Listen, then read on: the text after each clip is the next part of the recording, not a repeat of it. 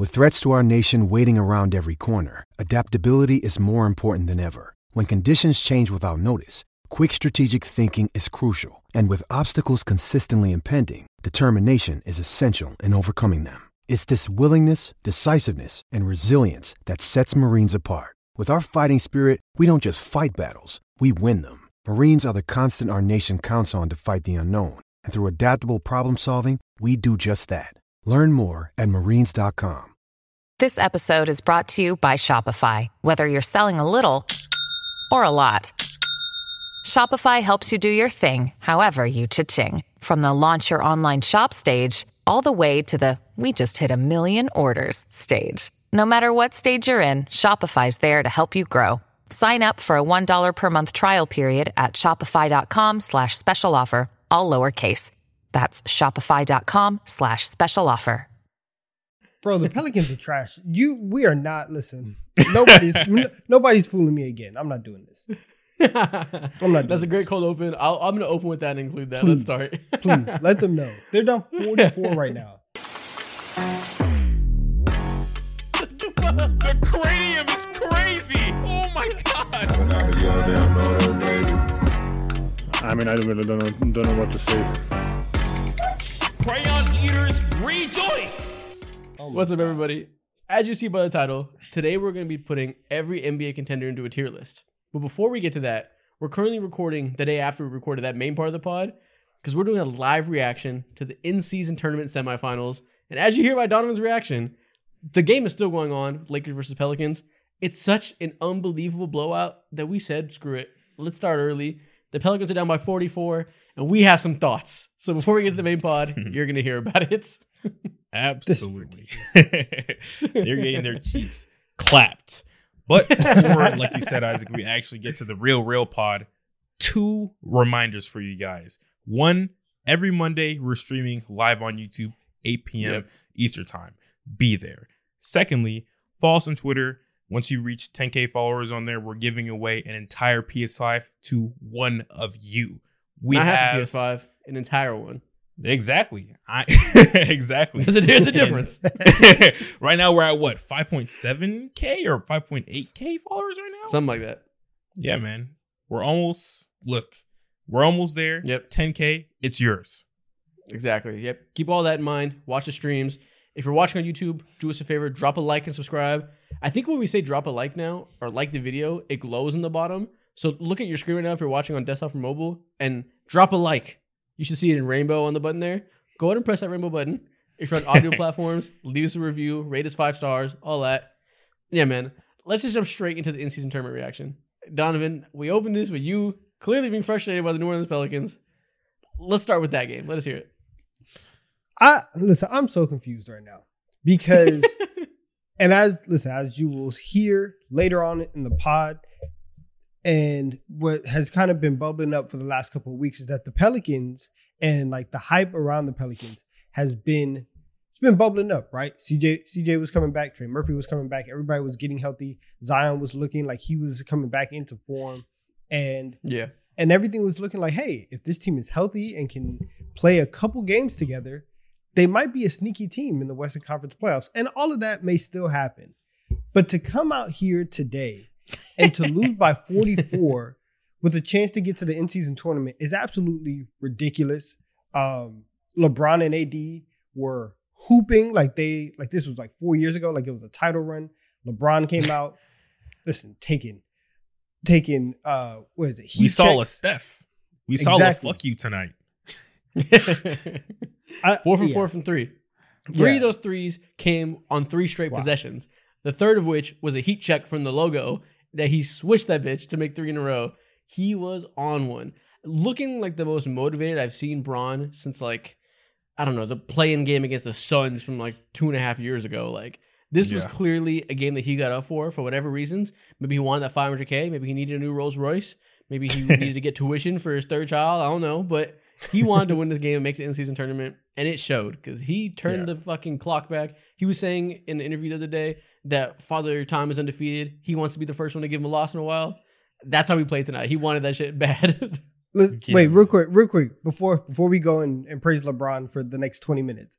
The fact, listen, that was corny. Like, can we agree with that? LeBron, like, did you see LeBron, he knowing like that he's about to say a bar and taking a pause and be like, "Y'all ready for it? Y'all ready for it? I'm ready to give Father Time his first loss." Shut up, relax. Like, you're forcing. And he definitely cooked knew that he before was the like game for sure. Oh yeah, fact. Practicing in the mirror. He knew he was recording for the documentary because he like stopped and smirked to try to make it have like some aura to it. He wasn't just like trying to give him his first loss. He was like trying to give him a loss. That's gonna be hard at TikTok edit, like literally next year, bro. Ugly ass. But yeah, man. We had to get the first reaction there because the game just ended. Lakers are great. Pelicans not looking great tonight. But let's rewind and talk about the entire, bracket stage of the in-season tournament. Before that, though, how are y'all feeling about it in general? What's your general vibe of the tournament? Are you bought in on this idea? Do you feel like the players care? Like, are you excited for the finals? So My bad, y'all.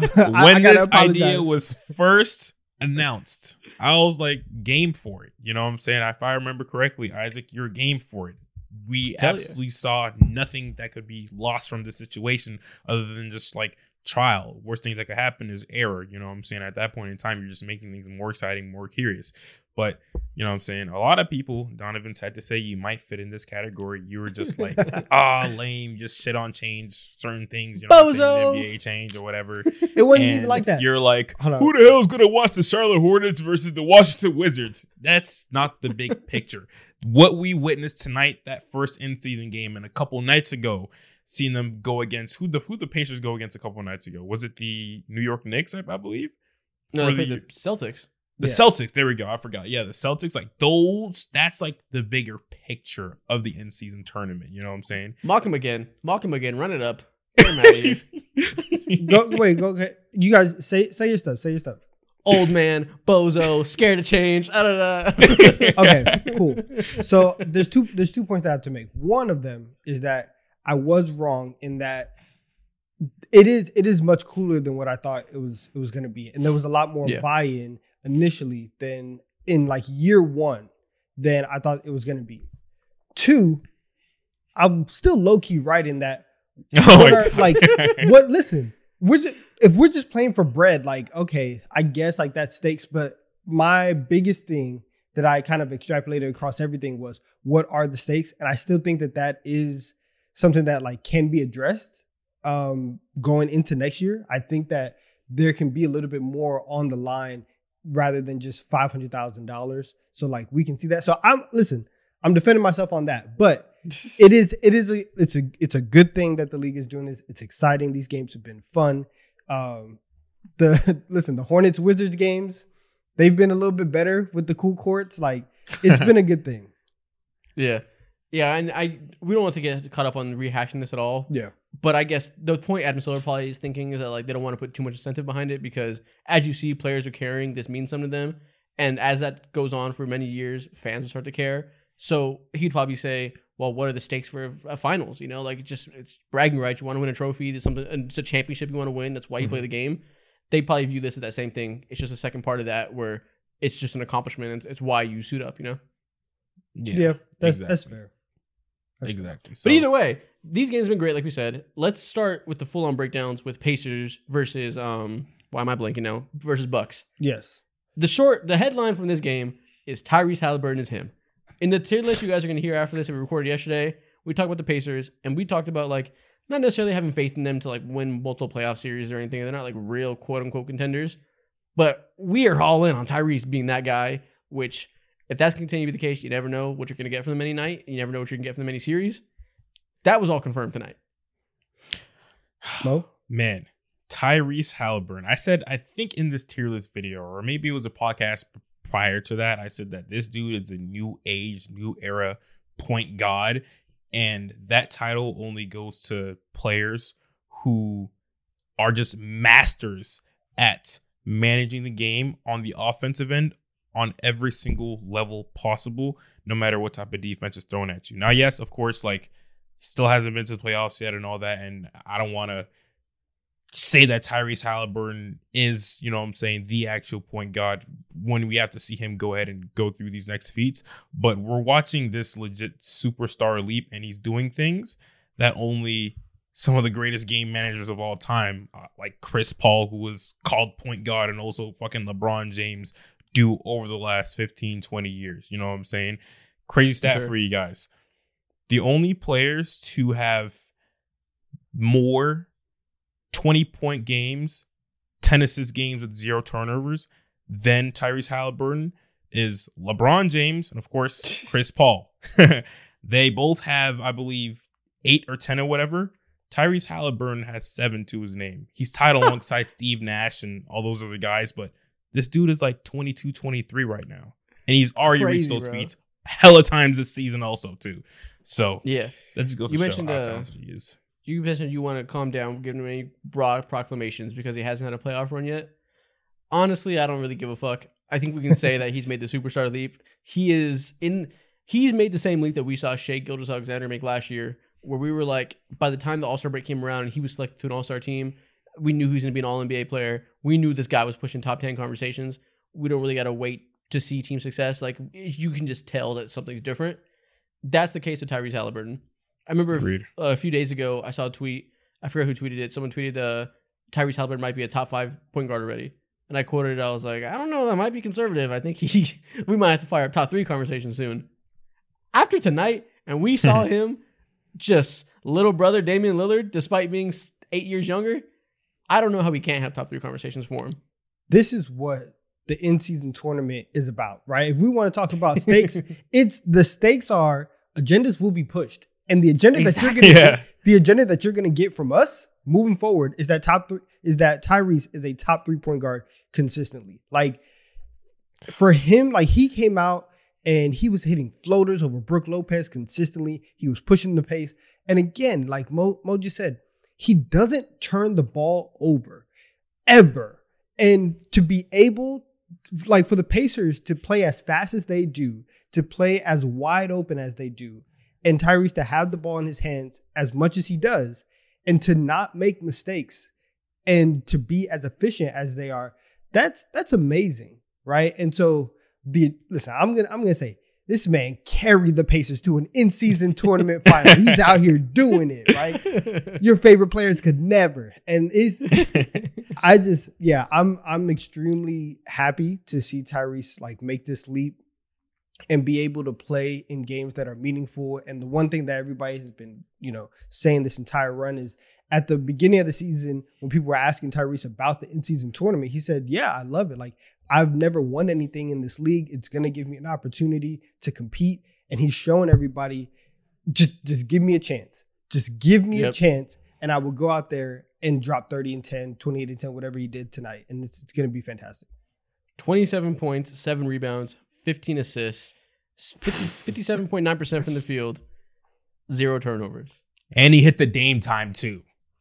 Yep. Add that to the stat line. 100%.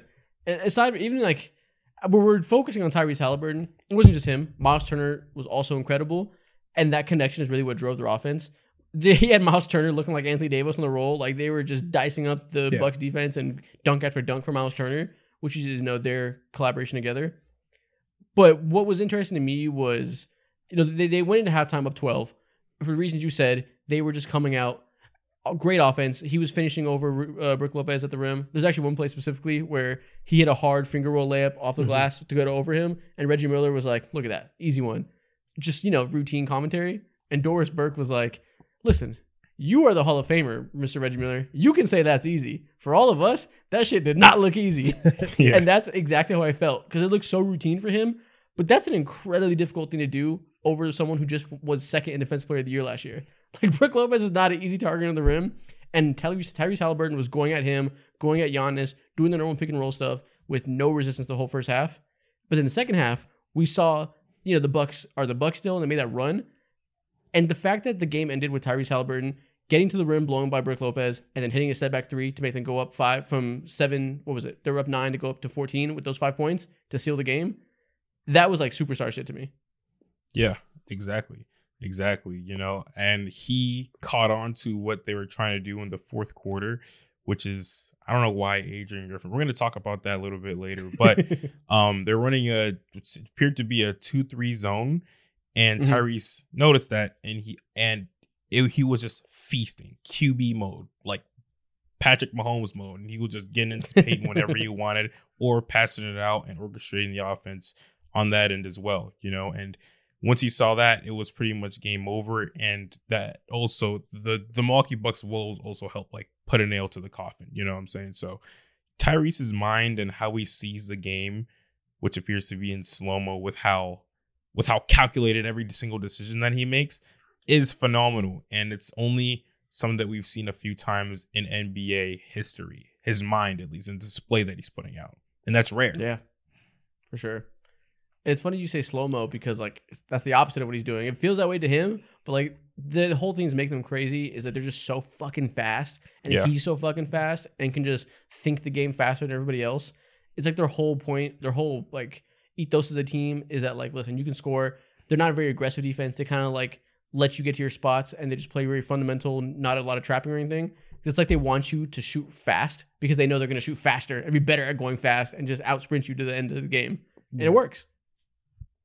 Yeah, man. It is interesting though because they've had one of the worst defenses in the league, but over these last 2 games of like tournament play, the defense still hasn't been like elite, obviously, but the effort has been there, and it's very interesting because it gives me a little bit of hope for the Pacers moving forward because now it's like I know that level of at least intensity and effort is in there, and so once we start getting later in the season, I want to see that. Like this is something that I'm going to be expecting from this team once we get into play-in tournament season, playoff season and all that stuff. So it's whether they win or lose the tournament, this 6-game stretch that they've had is extremely encouraging on all fronts. Yeah, sure. Man. Yeah.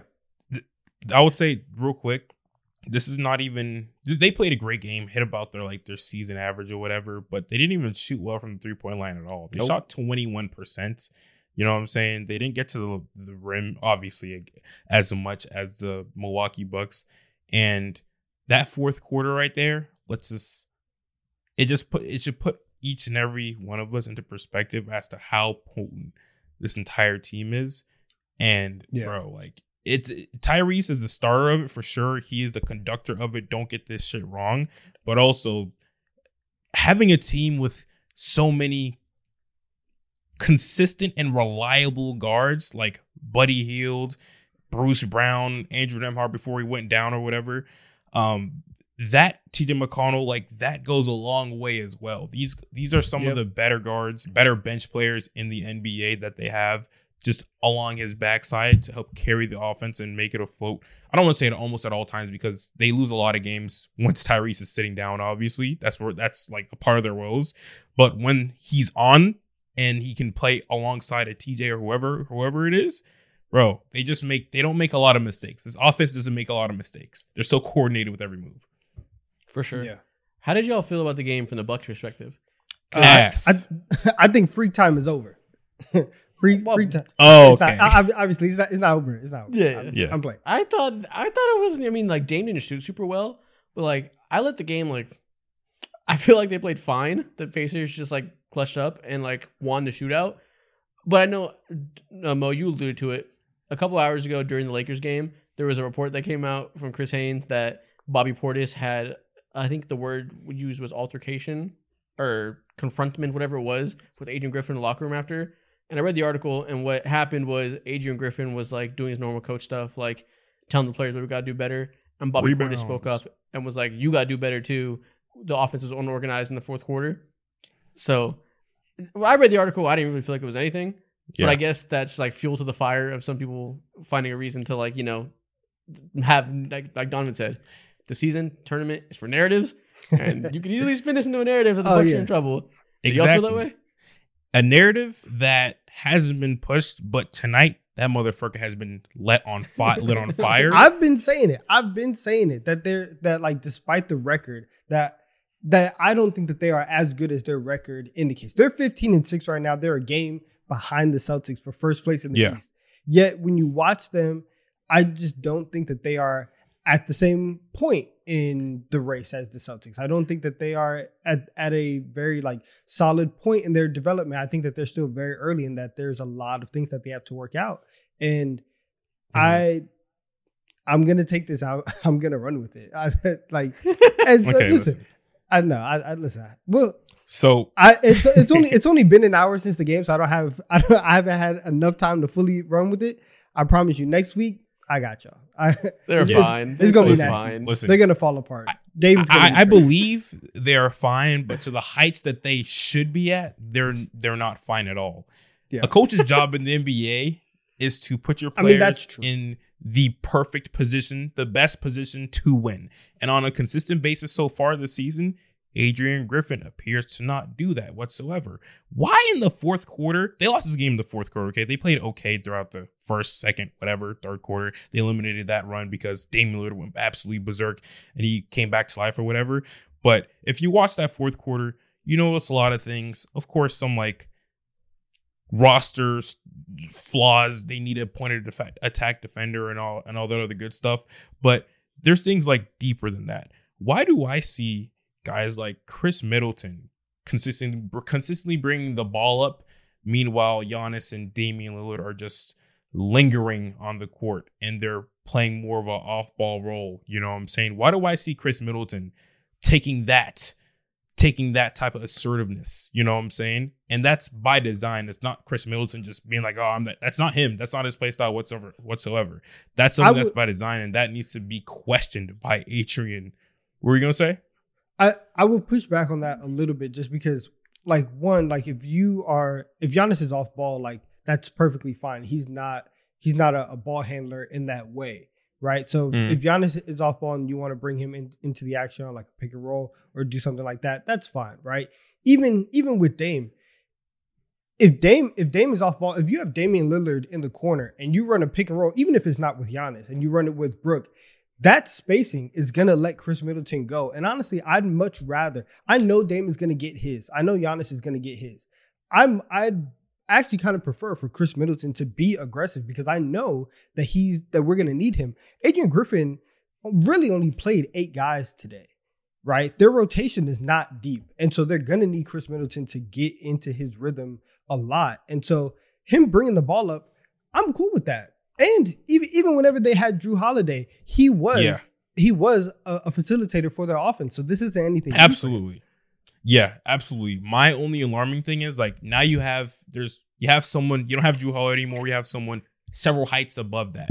It's the consistency in which Chris Middleton did that. And I'm sure that's not a him thing. That's a coaching thing, you know, and seeing how waffly Damian Lillard was off the ball, just not making really any hard cuts or any real movement, and Giannis doing the same thing. That is alarming. Waffly. You know what I'm saying? Another thing that's alarming. His vocab bag is deep today. Yeah, he pulled that out. Seeing the deep penetration that Tyrese Halliburton was doing on a consistent basis to that 2-3 zone, and then Adrian Griffin just being like, yeah, hold on to that. That was not needed. It's fucking nuts. You know what I'm saying? I feel so bad for Milwaukee Bucks fans because Adrian right now is running this team as if they have he's running it into the ground. Tell him talent. Not running into the ground, but it's like he's not utilizing the talent that he has on this team. It's bad. Question. Now, listen. The only reason why they're not that bad is because Giannis is Giannis and Dame is Dame, and they're going to produce their numbers. Question.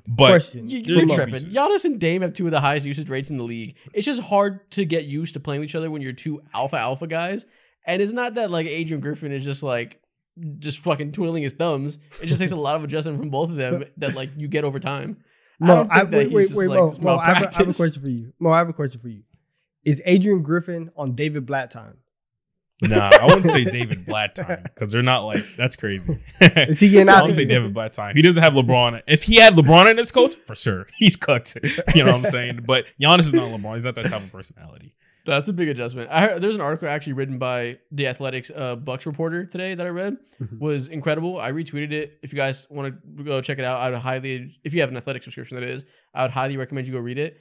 It was an article where they interviewed Giannis, Adrian Griffin, and Damian Lillard and did like a film breakdown of why their pick and rolls haven't been like this unstoppable force that we all thought it would be. And like Dame explains it, like, and Giannis explain it like in incredible detail in that. And they're basically talking about how teams when Dame runs a pick and roll, they hard double him, throw traps, and then obviously he dumps it down to Giannis, who catches the ball like at the free throw line and immediately has a help defender in his face. And Giannis isn't used to that because previously when he's running pick and rolls, it wasn't with the guard that was getting trapped, so it was more of like a normal coverage. So whenever they do that, Giannis would like catch the ball down low and just like not know what to read because he's never been in those situations in his life. So they realize you got to like do a deeper pick and roll so that Giannis can catch it with more space to operate without the center in his mouth. So, whoa, pause. But it's stuff like that you know, like comes with repetitions of like knowing where to be on the court just because like you aren't that's not the type of usage that Giannis had in previous seasons with the guards that were next to him. Mm-hmm. That type of stuff just needs time. I think they'll be fine. Yeah. My only alarming thing is the frequency of that. That's the only thing. Like I see what you're saying, and that makes so much sense. But even if you're running a different type of pick and roll, why don't you run that more often?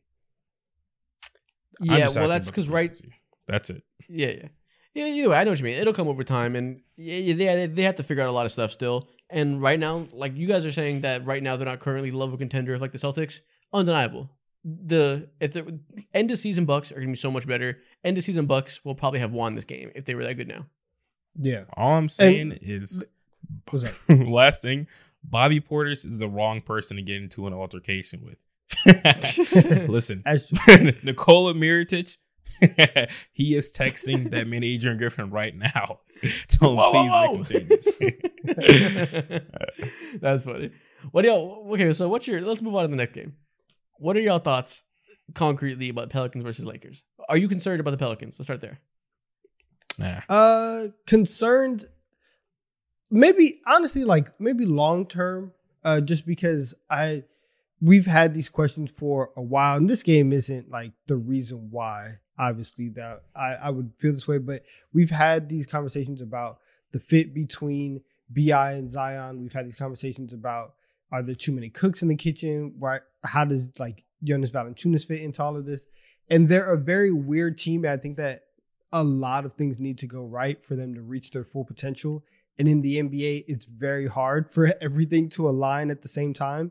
And so I think that they're going to have to make some moves and kind of restructure everything and really figure out if Zion is obviously he is going to be the person that they choose, if it's going to be between him or BI, but they have to figure out what direction they want to go in. Yeah. I'm concerned about playoff Zion, what that's going to look like, specifically with him next to Jonas Valanciunas, because tonight we saw the Lakers, we talked about earlier, LeBron was incredibly engaged. That was also defensively. The way they had LeBron guarding Zion, being the main guy, sagging off of him and really forcing him to finish over LeBron with the head of steam, which is not easy to do when your defender's LeBron James, who's also incredibly strong. One of the few guys in the league that Zion isn't faster and stronger than necessarily. Yeah. And they were guarding him one-on-one with LeBron, with AD helping, obviously. Jonas Valanciunas is in the dunker spot, so AD is close by to help off of him. So Zion isolations were just not a thing. Zion got 8 shot-ups this game. He was 6 for 8, was wildly efficient like Zion always is. He's Mr. Efficiency Man.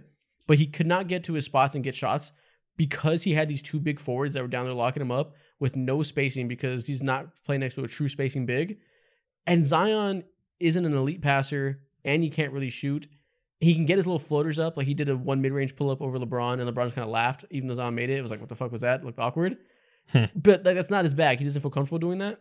So I'm a bit concerned on what it's going to look like throughout a whole playoff series if people just do that exact same thing. If you put Aaron Gordon on him and then have Jokic roaming ready to help him, what is he going to do in that situation? Because he's not a player with a ton of counters. I think a counter that Zion has in his game is his passing ability. I would say it tends to be underrated.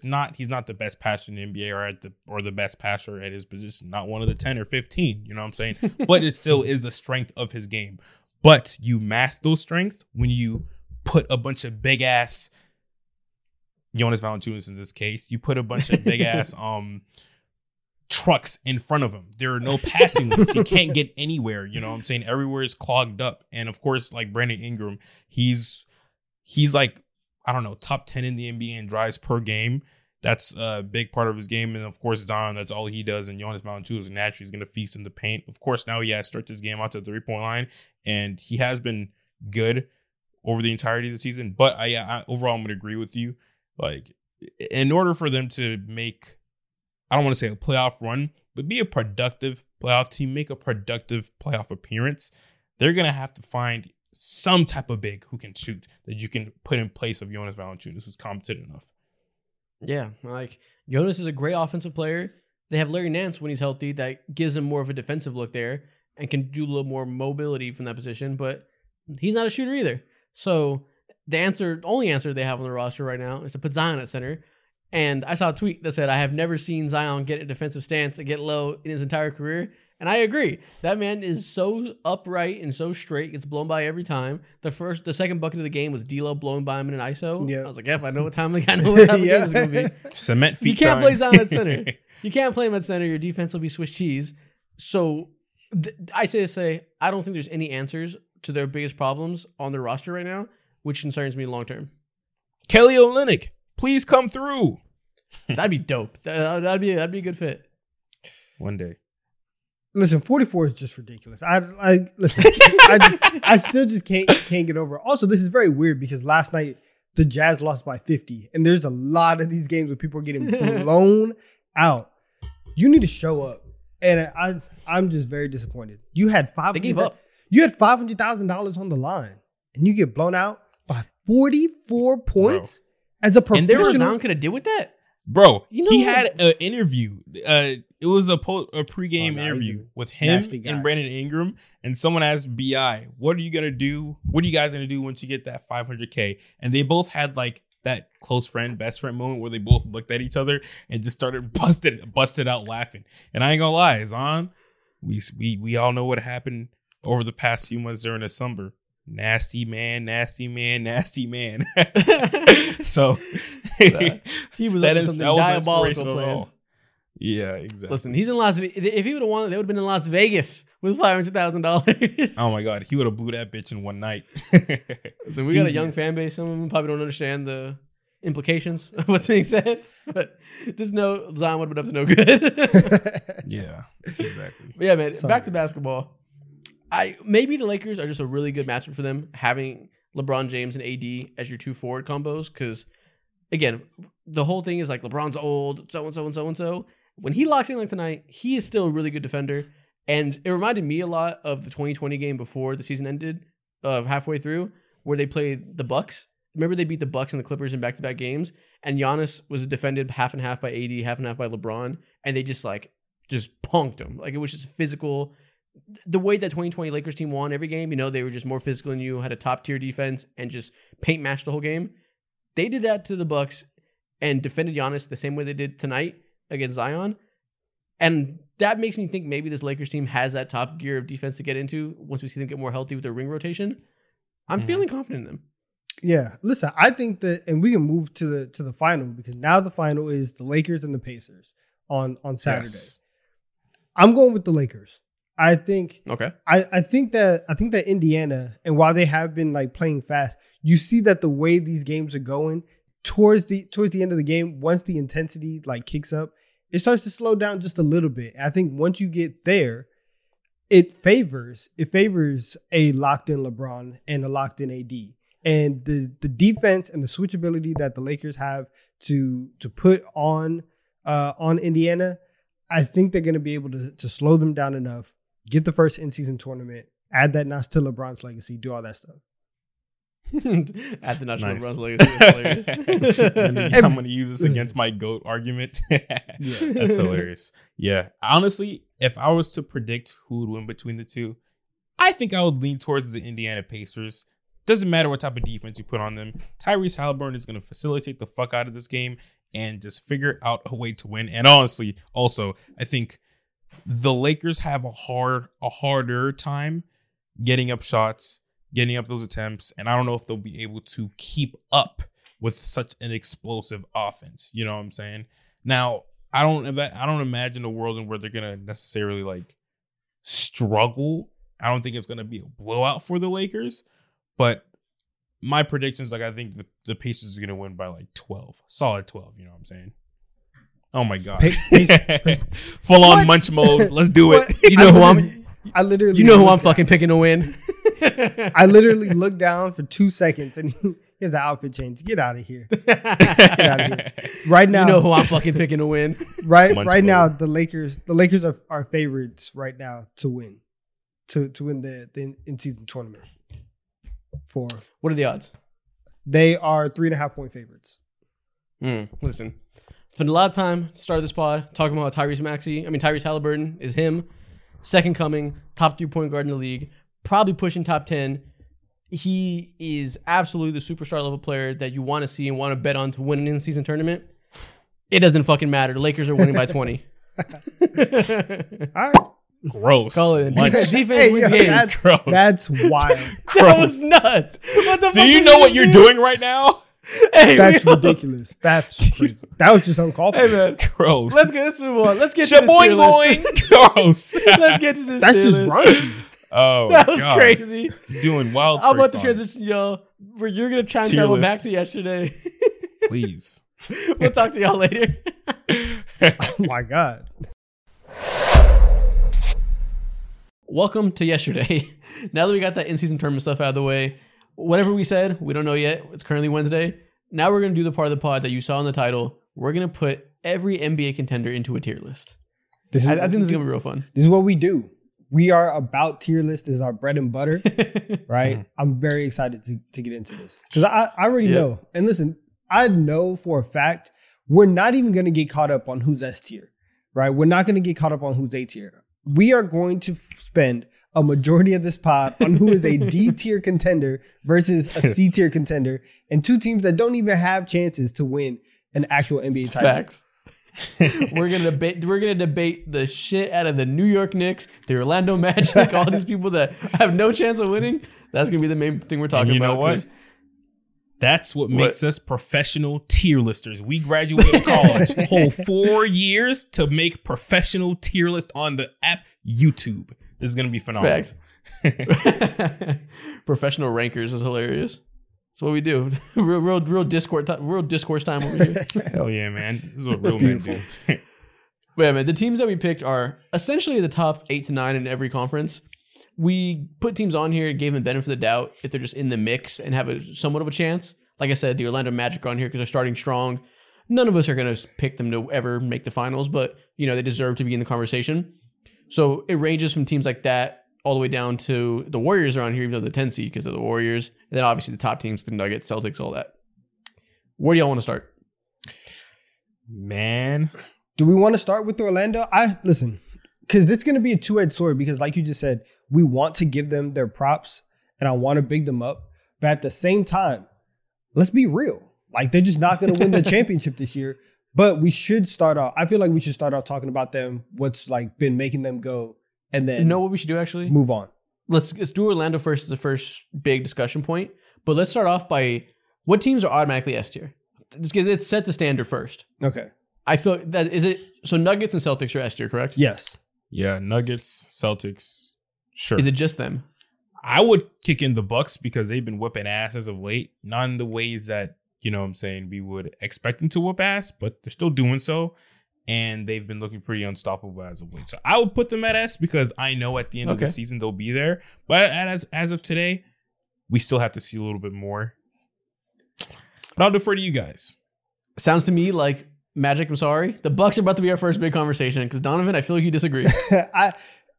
I came into this knowing that this was going to be a talking point. Yeah. And because obviously like it was one in our power rankings episode.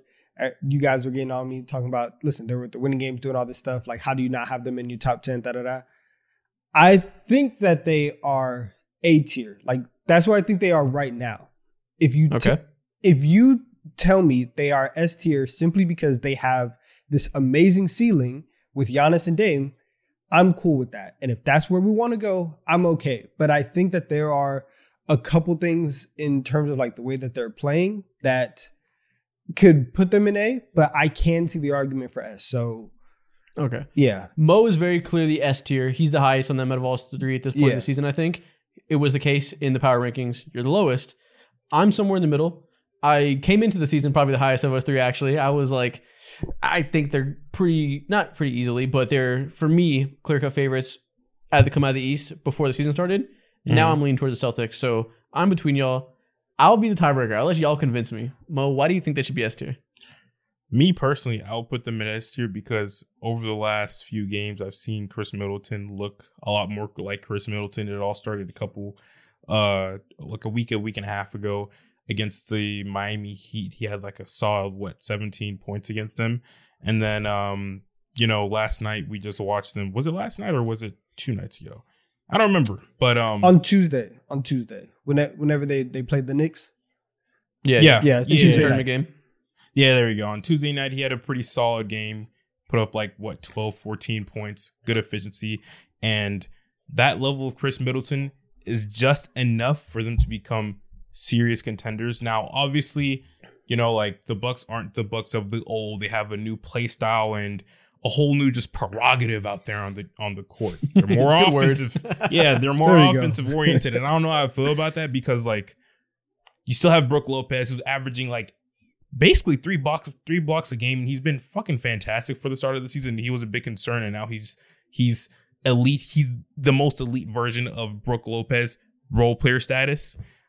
So yeah, man, I love the Bucks, and I love the way that they're playing right now. So I have to put them in. 2.8 blocks a game right now for Brook Lopez. That's insane. That's pretty great, especially when you think about the fact that they started the season not putting him in a traditional drop coverage that he's been dominant in. They started the season trying to play like the Raptors were last year under Adrian Griffin and playing this really aggressive hedging defense that just didn't work. Then they had the little mini mutiny and we're like, Coach, we got to let Brook do his thing. And yeah, it's worked.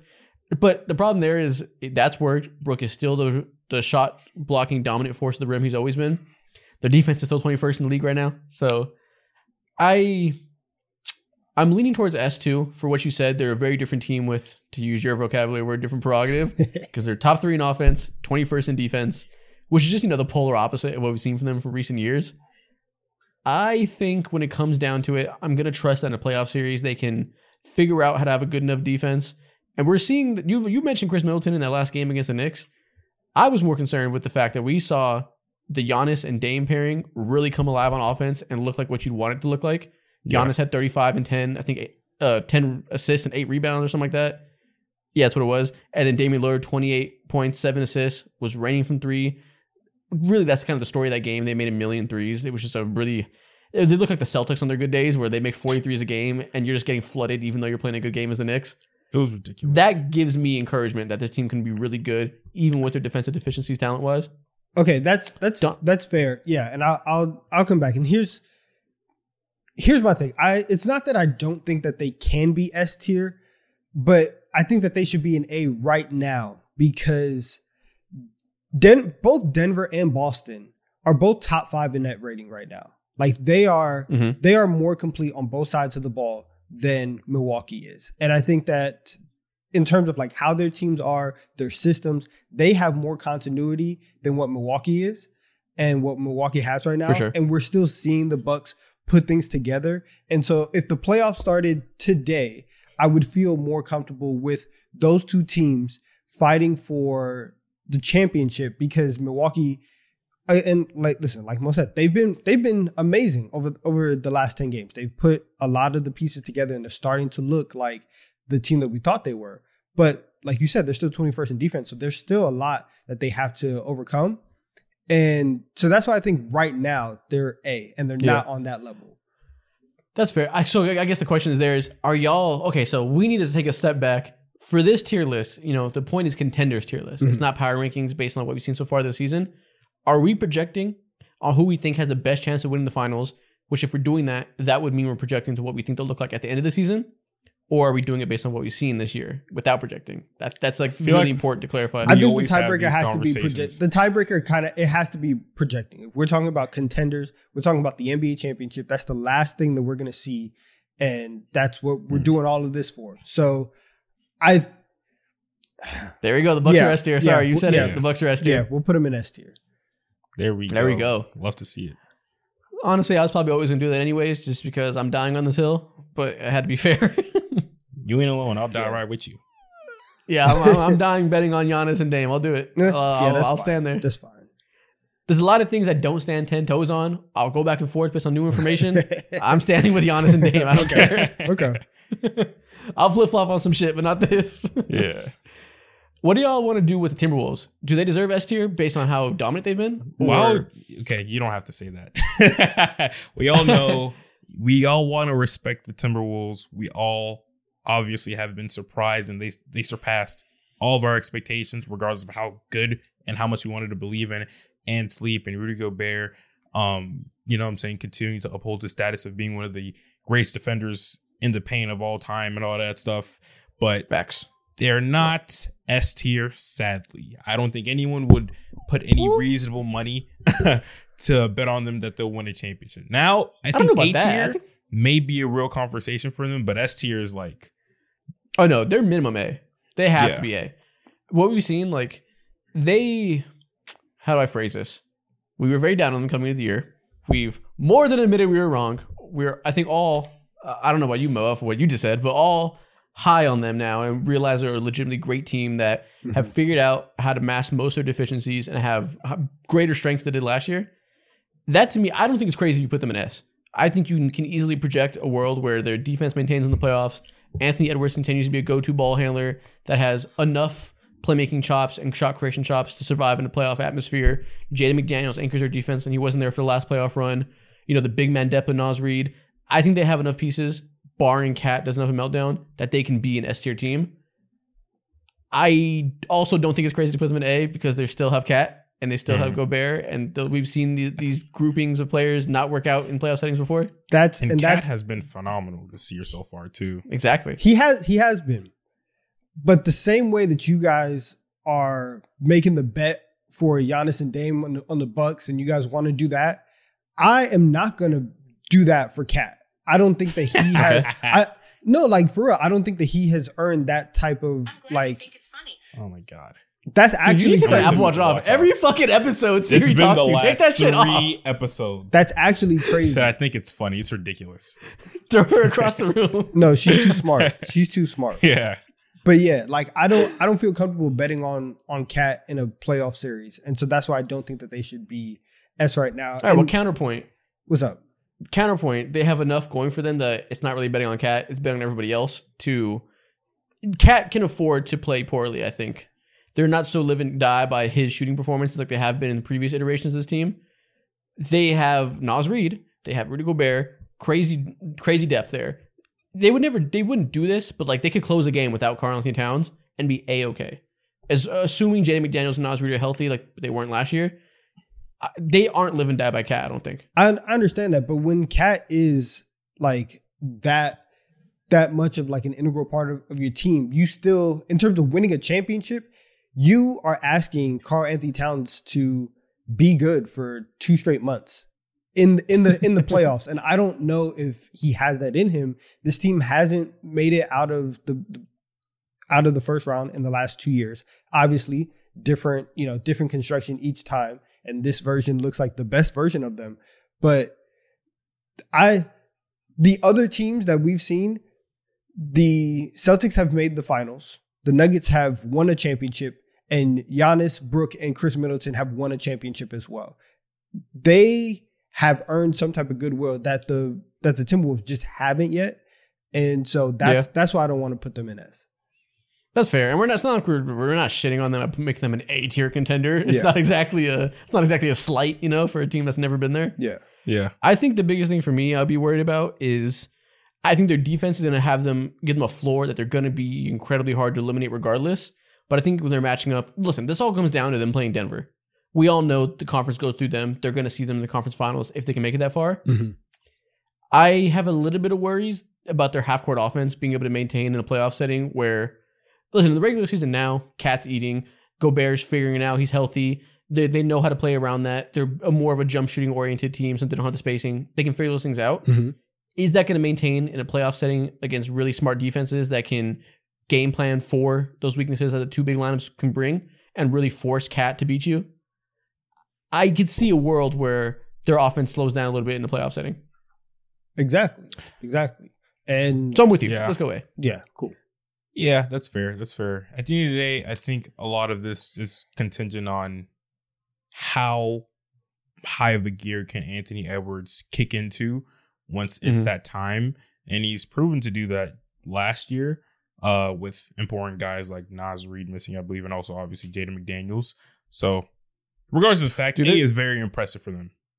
Yeah, and they're 18th in half court offense, even in the regular season for how good they've been offensively.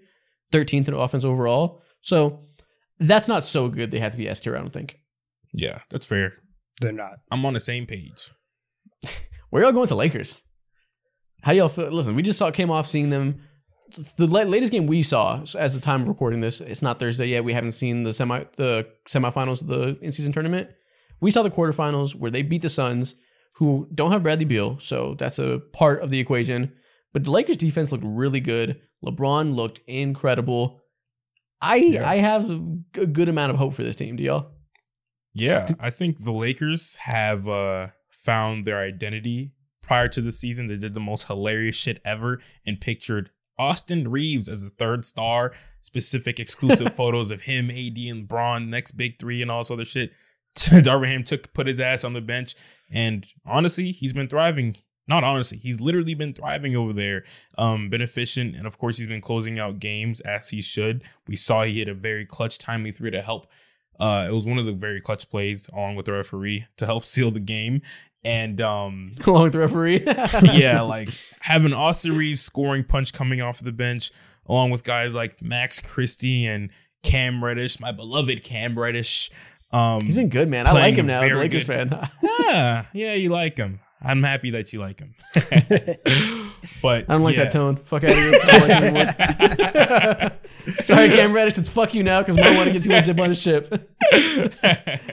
But yeah, man, like I like the Lakers' newfound identity, but I don't know if they belong at S just yet. Something's missing. S definitely not S. Like. No, definitely not S. They're not S.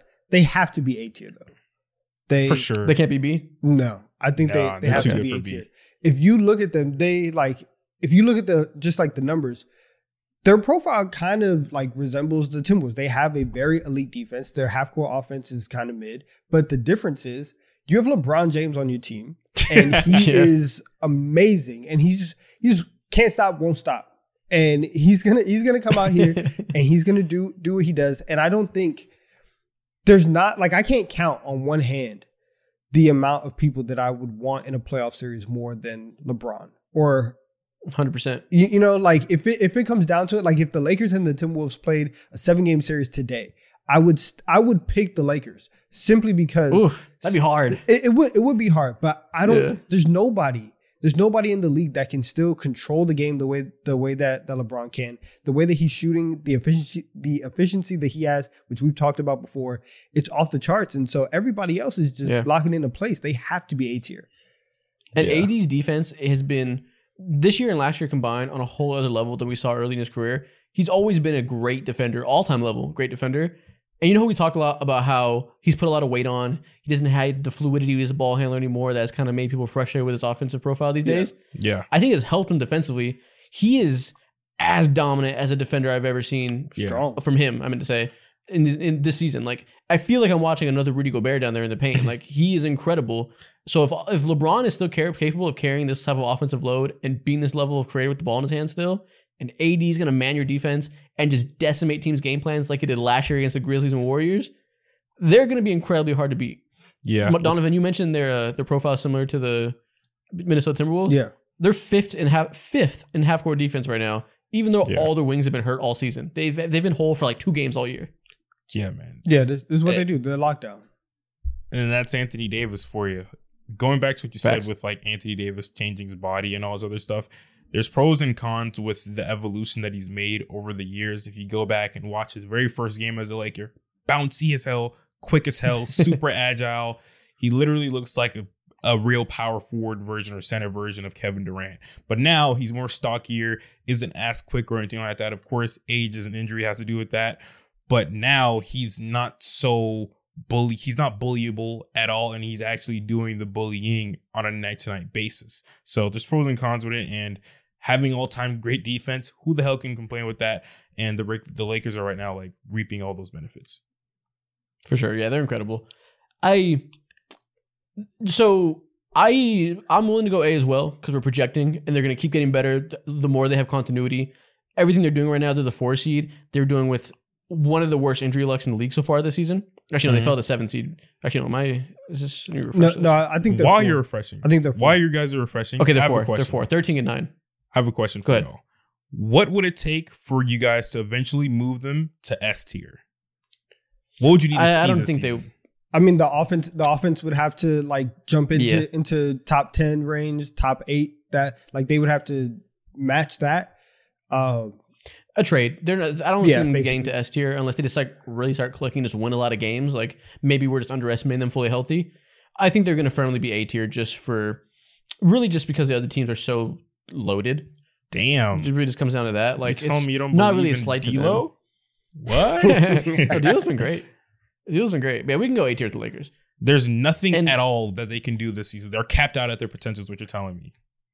No, I mean, again, if they go on a 12-game win streak, yeah, we're going to move into S, but I'm not going to assume something like that happens. Mm-hmm. So to me, it would just be more of whatever is working for them now, if it continues to work and we just see them click and gel, like I said, they haven't been healthy. Yeah. If we see that continue, their defense moves from 5 in the half court to 1, their offense continues to get better. AD's having a poor shooting from the field to start to the season. Yeah, mostly randomness.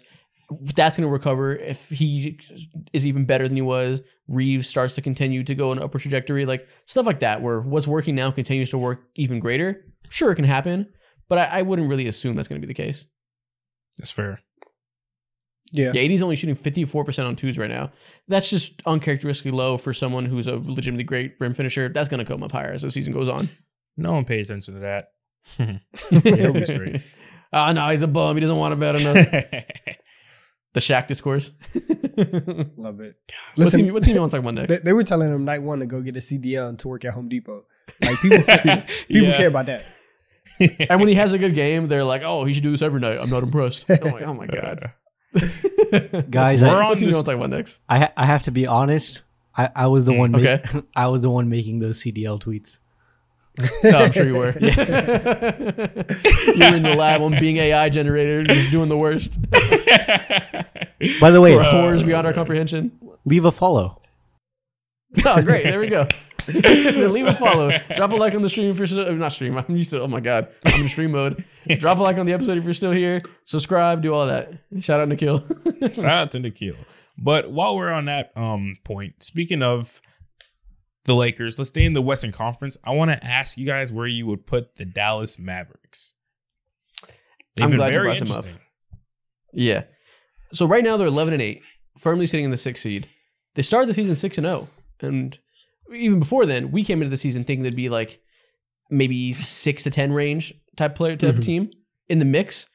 They started the season 6-0, looked incredible, and we were all like, all right, maybe this Luka experience with Kyrie and the shooters around him, maybe this is what is working. Now they're back down to earth. How do y'all feel? Because I genuinely don't know what to think about them. I counted out the Dallas Mavericks from the start of the season or before the season because I just didn't see how they would survive throughout an 82-game year with all these other teams next to them who've gotten exponentially better.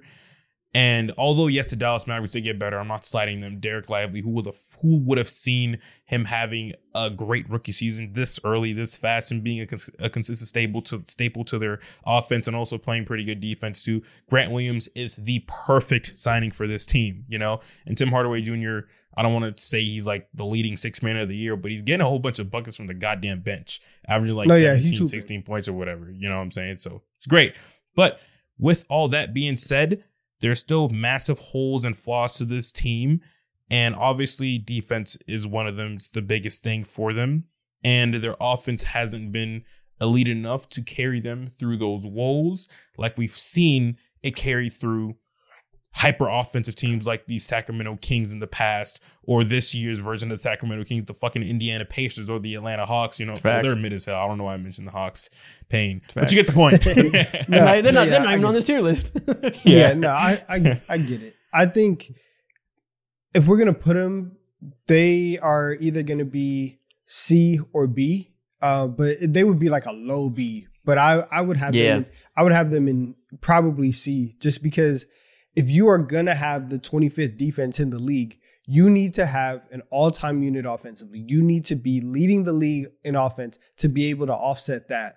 And there's just like better offensive teams than them, and they, like Mo said, like they still have holes. I don't think that they are. I would not pick them to get to the second round of the playoffs. Like we already in the Western Conference, there's 3 teams that we have above them, and I think that if you're in B or above, in my head, those are teams that if they made the conference finals, I wouldn't be like completely shocked. And if the Mavericks did it, I would be 100% shocked. When we did our first pod after opening night, I remember it was literally after opening night. We recorded that night of the pod, so it was like instant reactions. I remember I said that the Dallas Mavericks won that game, but it should be a win that is almost like worrying for fans because there was a lot of downside that we saw in that game that would just ended up not mattering because they pulled out a win because Karl-Anthony Towns had a horrible first game of the season. And then after that, we did the power rankings when they were 6-0, and I was like, all right, well, maybe this team is just going to shoot the shit out of the ball, and we're going to have Luka cooking, and they're going to win. And it just is what it is. It's going to be the best version of that. I feel in between that now. And I was worried about them after night 1 because this team is kind of like the Warriors in that they're just so fucking unathletic at a lot of positions. Really? And just don't have any athleticism and punch that can allow them to get to the rim and just have juice.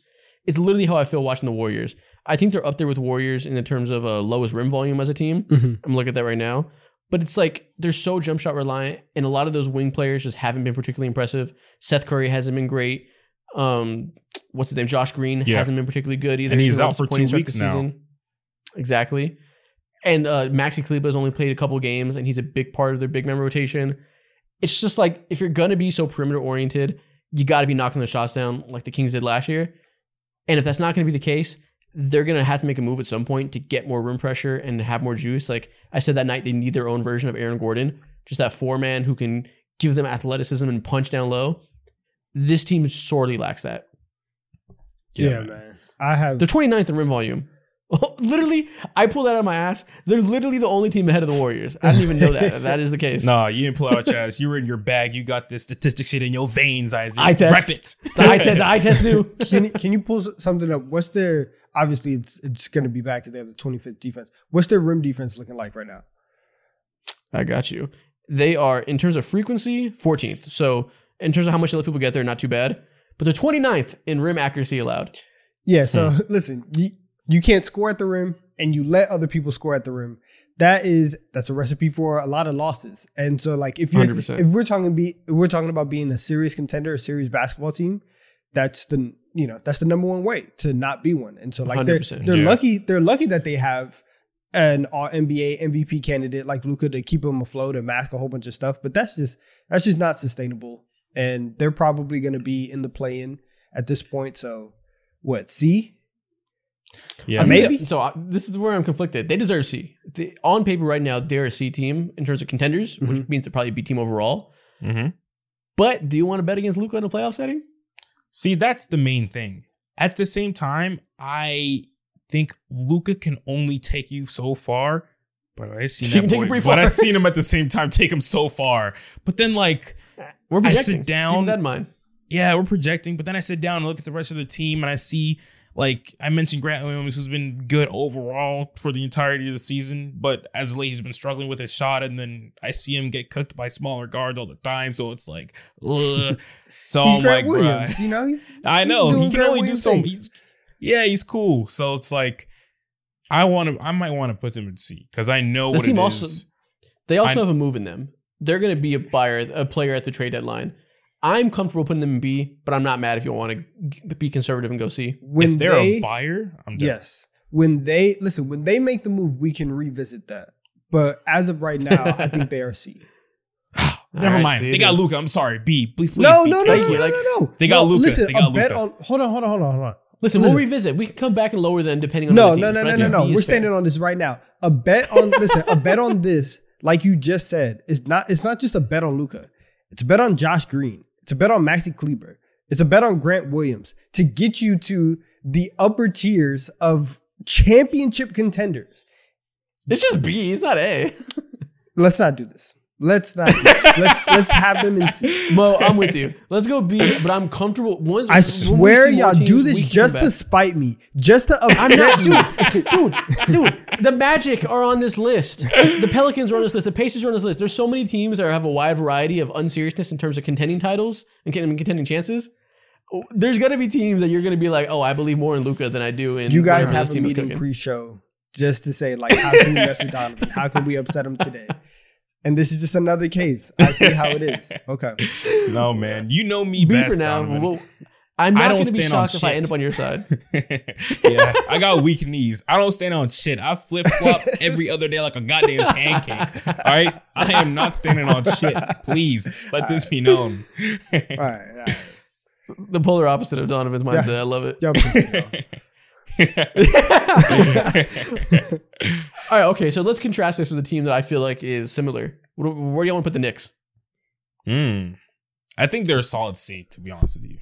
And this is why Donovan, before we even get to this, do you believe in the Knicks or the Mavericks more to win a title?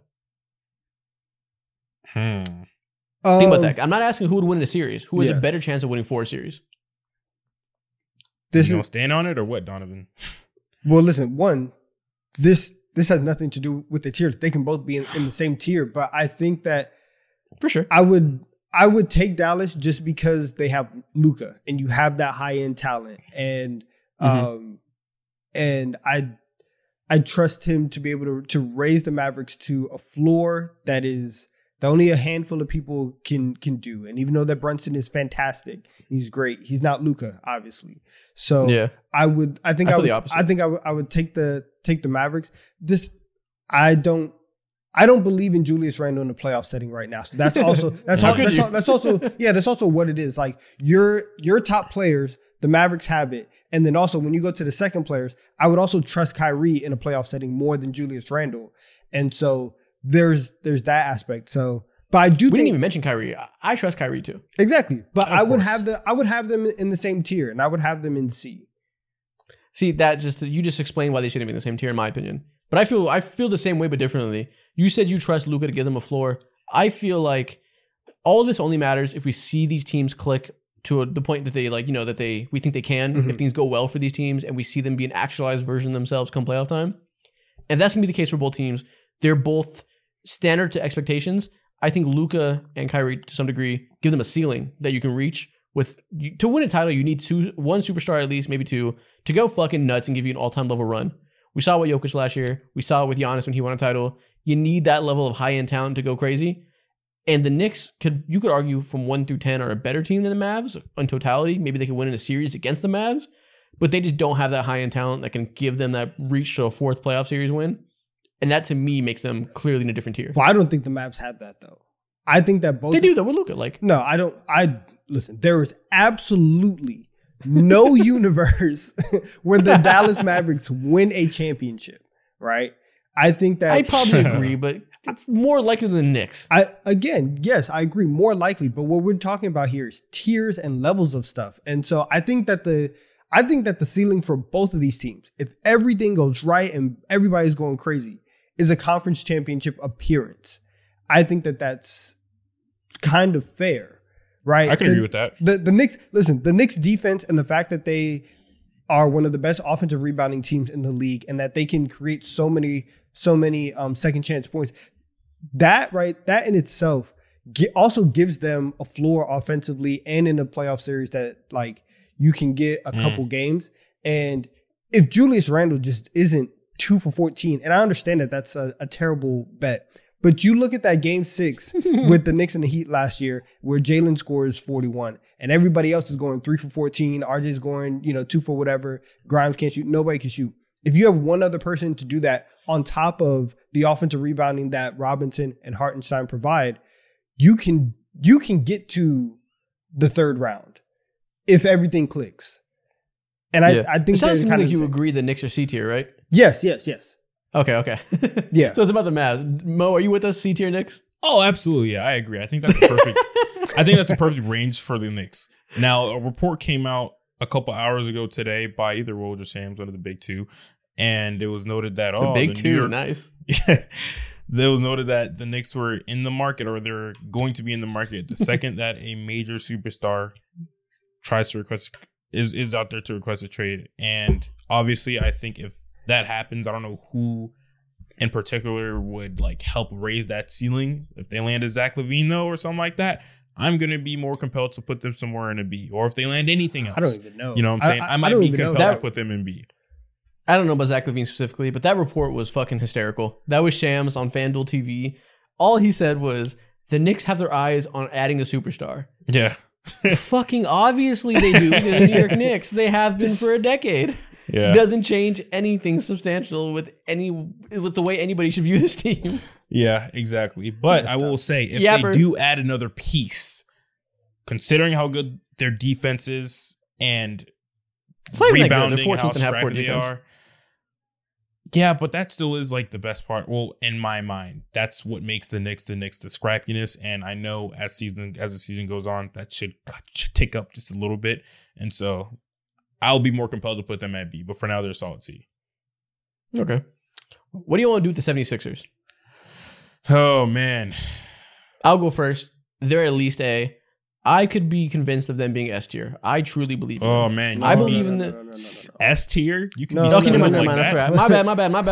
My bad. I forgot we are firmly in. I almost let myself be convinced by regular season Joel Embiid again. That's why we're here to keep you in touch. We are firmly in the stance of Big Harden is not going to work in the playoffs until he does. So never mind. He can't be S tier. But I think put Big Harden aside, put Joel Embiid's resume of being hurt every playoff run aside. I think what Nick Nurse has done with his team and how he's maximized Joel Embiid's passing, how he's brought Tyrese Maxey to stardom, I think that has to be A tier. That is the way to start this conversation. Start it with Nick Nurse first. Joel Embiid, he's having great, arguably, probably having a better season so far than his MVP season, which is absolutely nuts to say.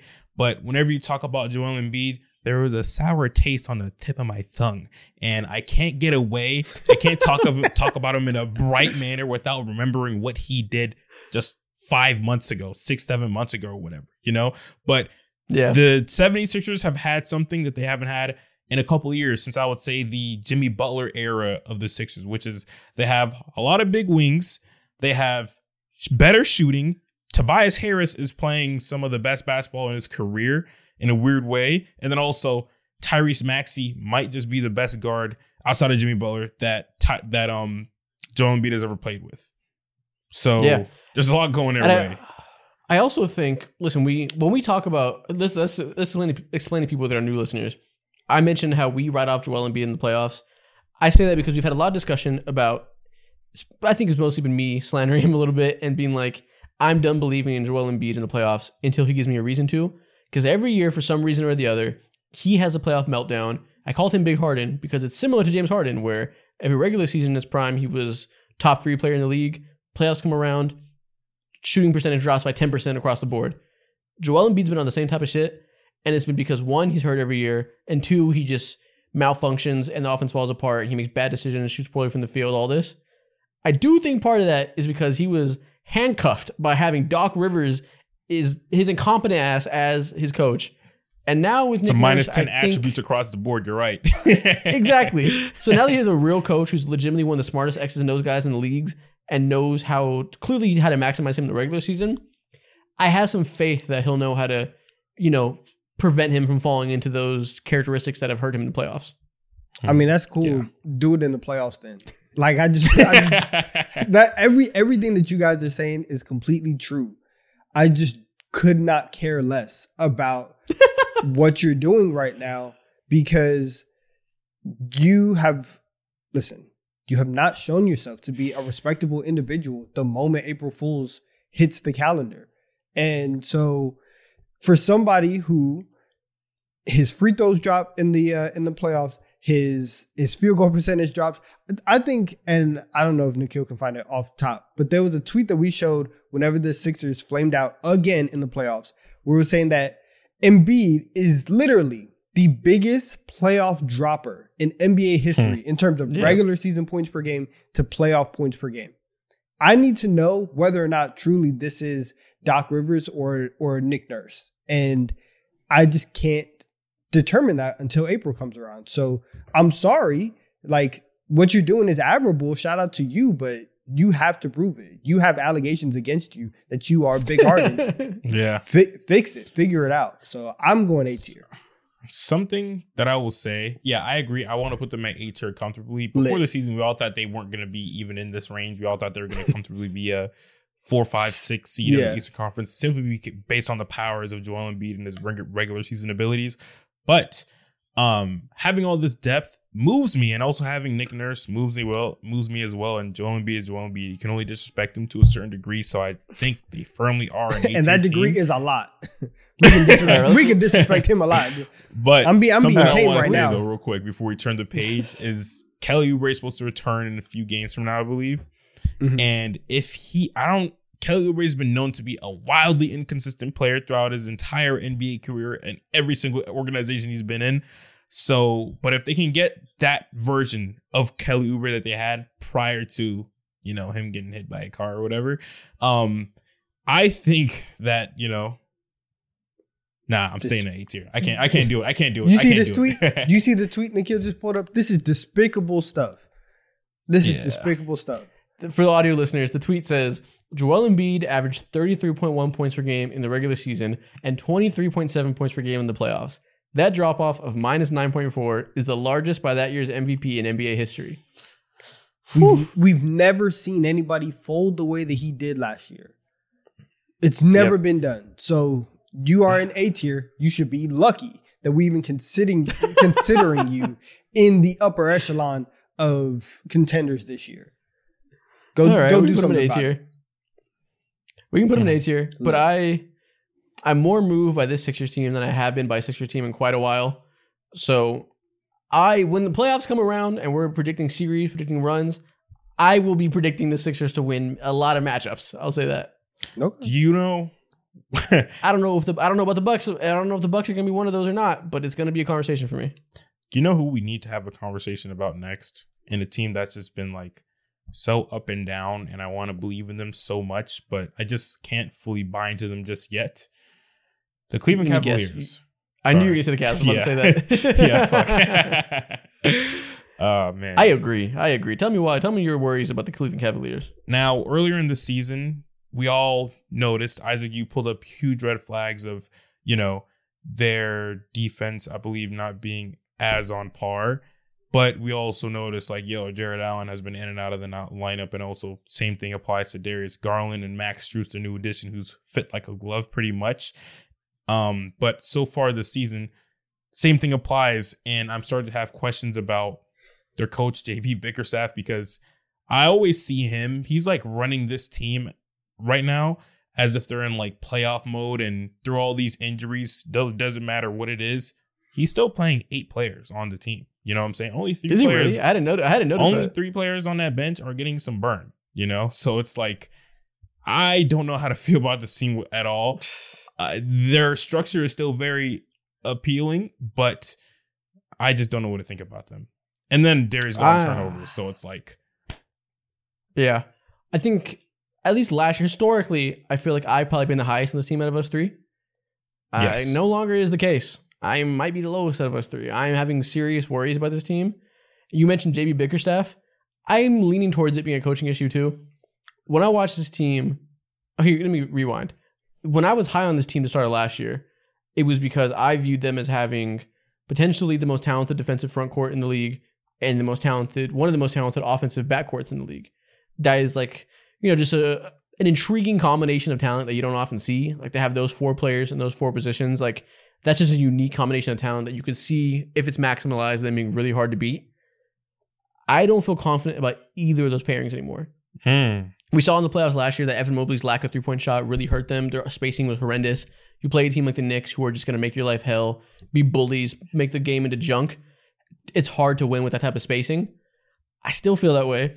Last year, it was okay because they had the number 1 defense for a lot of the year, and Evan Mobley was a DPOY candidate next to Jared Allen, who was also incredible. Evan Mobley hasn't lost a step. He's still that, but their defense is only 8th right now. Again, we mentioned there's a lot of injuries, but that's not as great. There's a big difference between the best defense in the league and a top 10 defense. That's not the same level of strength as it is before. Their offense is 23rd. And I don't feel confident that with this coaching staff and how they're being utilized, that the D. Mitch and Garland pairing will ever really work.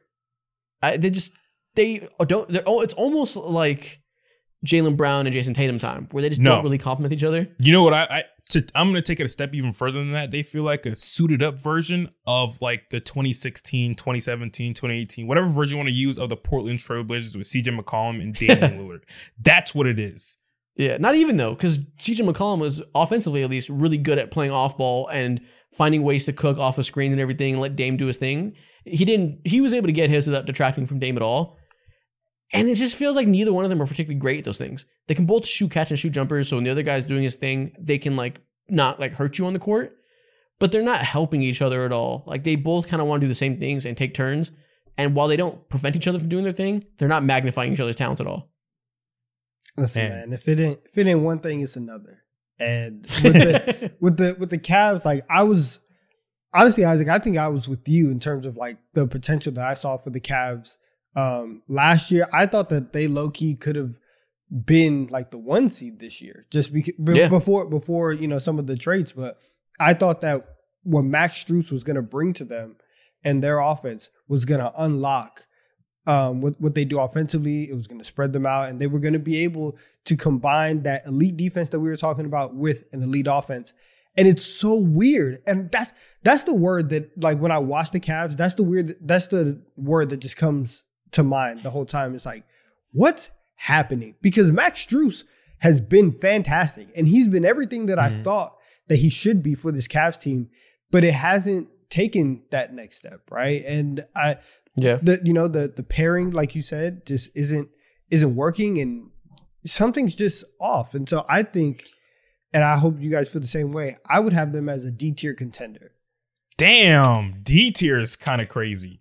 I wouldn't go that far because I think coaching needs to be under a serious microscope before you address them and, stare at their structure and be like, no, this is D-tier. I wouldn't I won't go that far. I just think that they're having, like, mainly coaching issues as of now. I'm on I'm going to push back on that just real quick, because would you guys both, I just said back, both of y'all said that they actually have like roster construction issues in terms of the Garland-Mitchell pairing. And then with Mobley's inability to space the floor and him and Allen in a playoff setting, we've already seen that been a downfall of that team. So if you have 4 out of the 5 players in the starting lineup not necessarily fitting perfectly together, and then you have the coach who now we're starting to look at and saying, is this a coaching thing? Where are you finding like where are you finding it to where you say, oh no, like, but I still think that they can be one of, like an actual contender?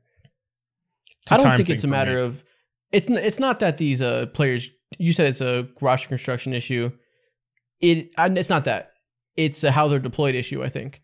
I feel like JB Bickerstaff has a pretty hands-off approach offensively. They're a high pick and roll team. They let Garland and Donovan Mitchell do their thing in a very free-flowing way. Like they both spam pick and rolls. That's kind of their offense. I think it's a way of deploying them as the issue, not necessarily. It's not like they can't fit together. I don't think that's the issue. There's no world where any adjustments can be made and it's not going to work regardless. That's not how I feel. It's the way they're currently being deployed that I feel like it's not working, and we have to look in the mirror. That can change if no schematics change. So I still believe that can be the case. We've seen them click before. They were a high seed last year. Like, we've seen them be a good team.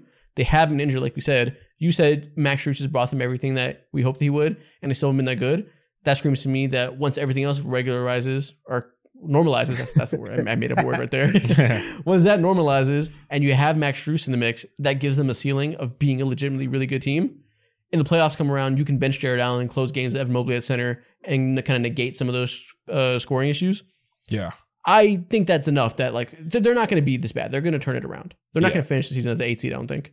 Yeah, I agree. I feel like deep down there are roster construction issues, but I don't think any of these issues should be a reason why they're like 9-10 or 10-10 or whatever it might be. They just beat their Orlando Magic, But for now, when it comes to these early stages of a team finding themselves into contention, you're right. I believe they need to look in the mirror. Whatever is going on, I don't know what's going on in their locker room or whatever Coach JB Bickerstaff is cooking, but I can tell that he's probably not cooking shit as of now. I just hopped on the Cleveland Cavaliers Reddit, and the first things that I see is fire JB, fire JB, fire JB. These fans are so deep in the pits of hell. Click on the Reddit post.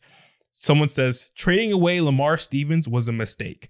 We underestimate a good locker room presence. Lamar Stevens. You wasn't there. He sounds like a GTA character, man. All right. Someone named Lamar. He was a great player last season. He was a menace on the defensive end. And at times you couldn't play Isaac Okoro like that. He was a great socket, but he is not the reason why your team is underachieving on all levels.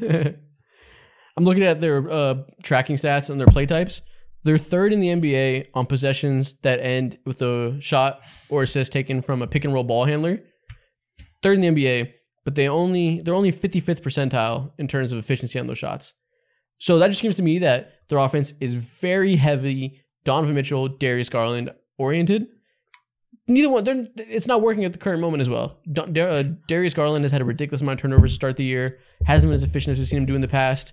Donovan Mitchell's been Donovan Mitchell. He's still good, obviously, but it hasn't been clicking like it was early last season when we were like, holy shit, this guy's playing like the best guard in the league. He made all NBA team because of it.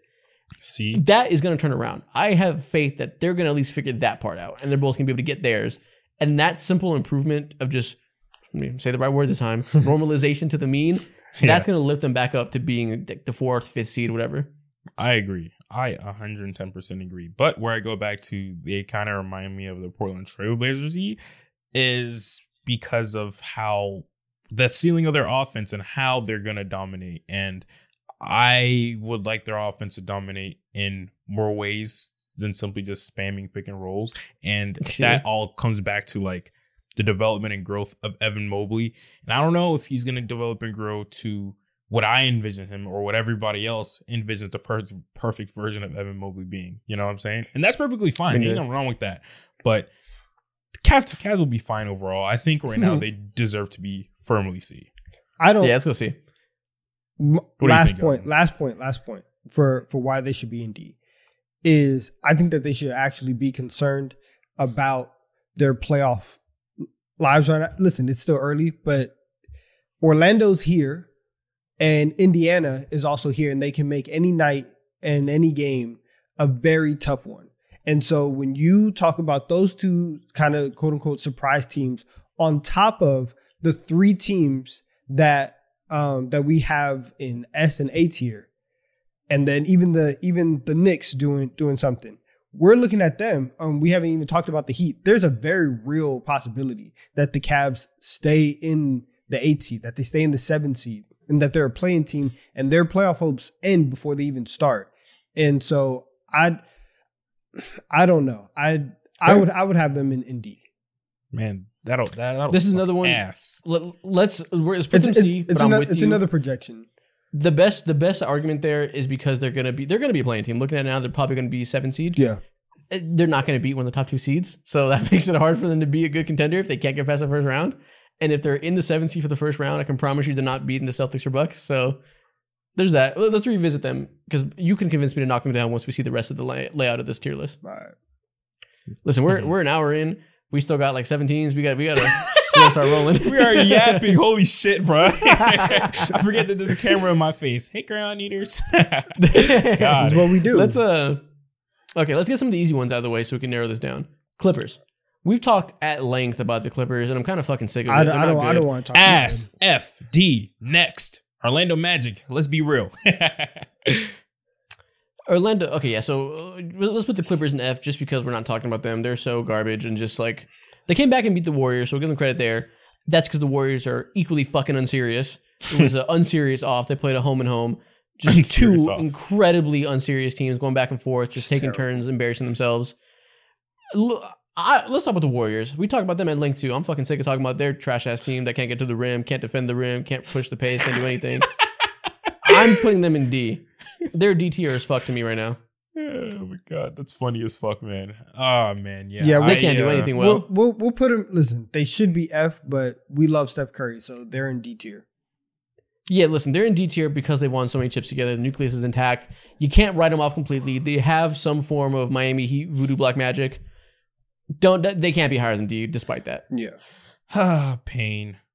They're coasting up the power of friendship. Like 100%. Yeah. And that friendship is fractured because Klay Thompson sucks and Draymond Green can't stop hurting people. Yeah. Give Moses more minutes. Please. But yeah, if you want to see us talk about these two teams, watch the last few episodes. The last episode actually was about teams that should panic. We talked at length about both of these teams, especially the Warriors. Go watch that episode if we hear more about it. But at least I speak for myself, done believing in the Warriors. I have to be along that same page too. I'm done believing that they have title chances. I used to think that, but not anymore. Can't. Yeah, they're cooked. Rapid fire. Who else is rapid fire in here? The Suns are.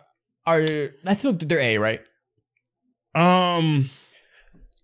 Gosh, Kevin Durant's playing at elite level, and so we'll put him in it. We'll put him in it. If the Lakers are A, the Suns have to be A for similar reasons. They have that top tier talent. They're incredible. Yeah. If everything clicks the way you want it to, they're going to be incredible. Yeah, for sure.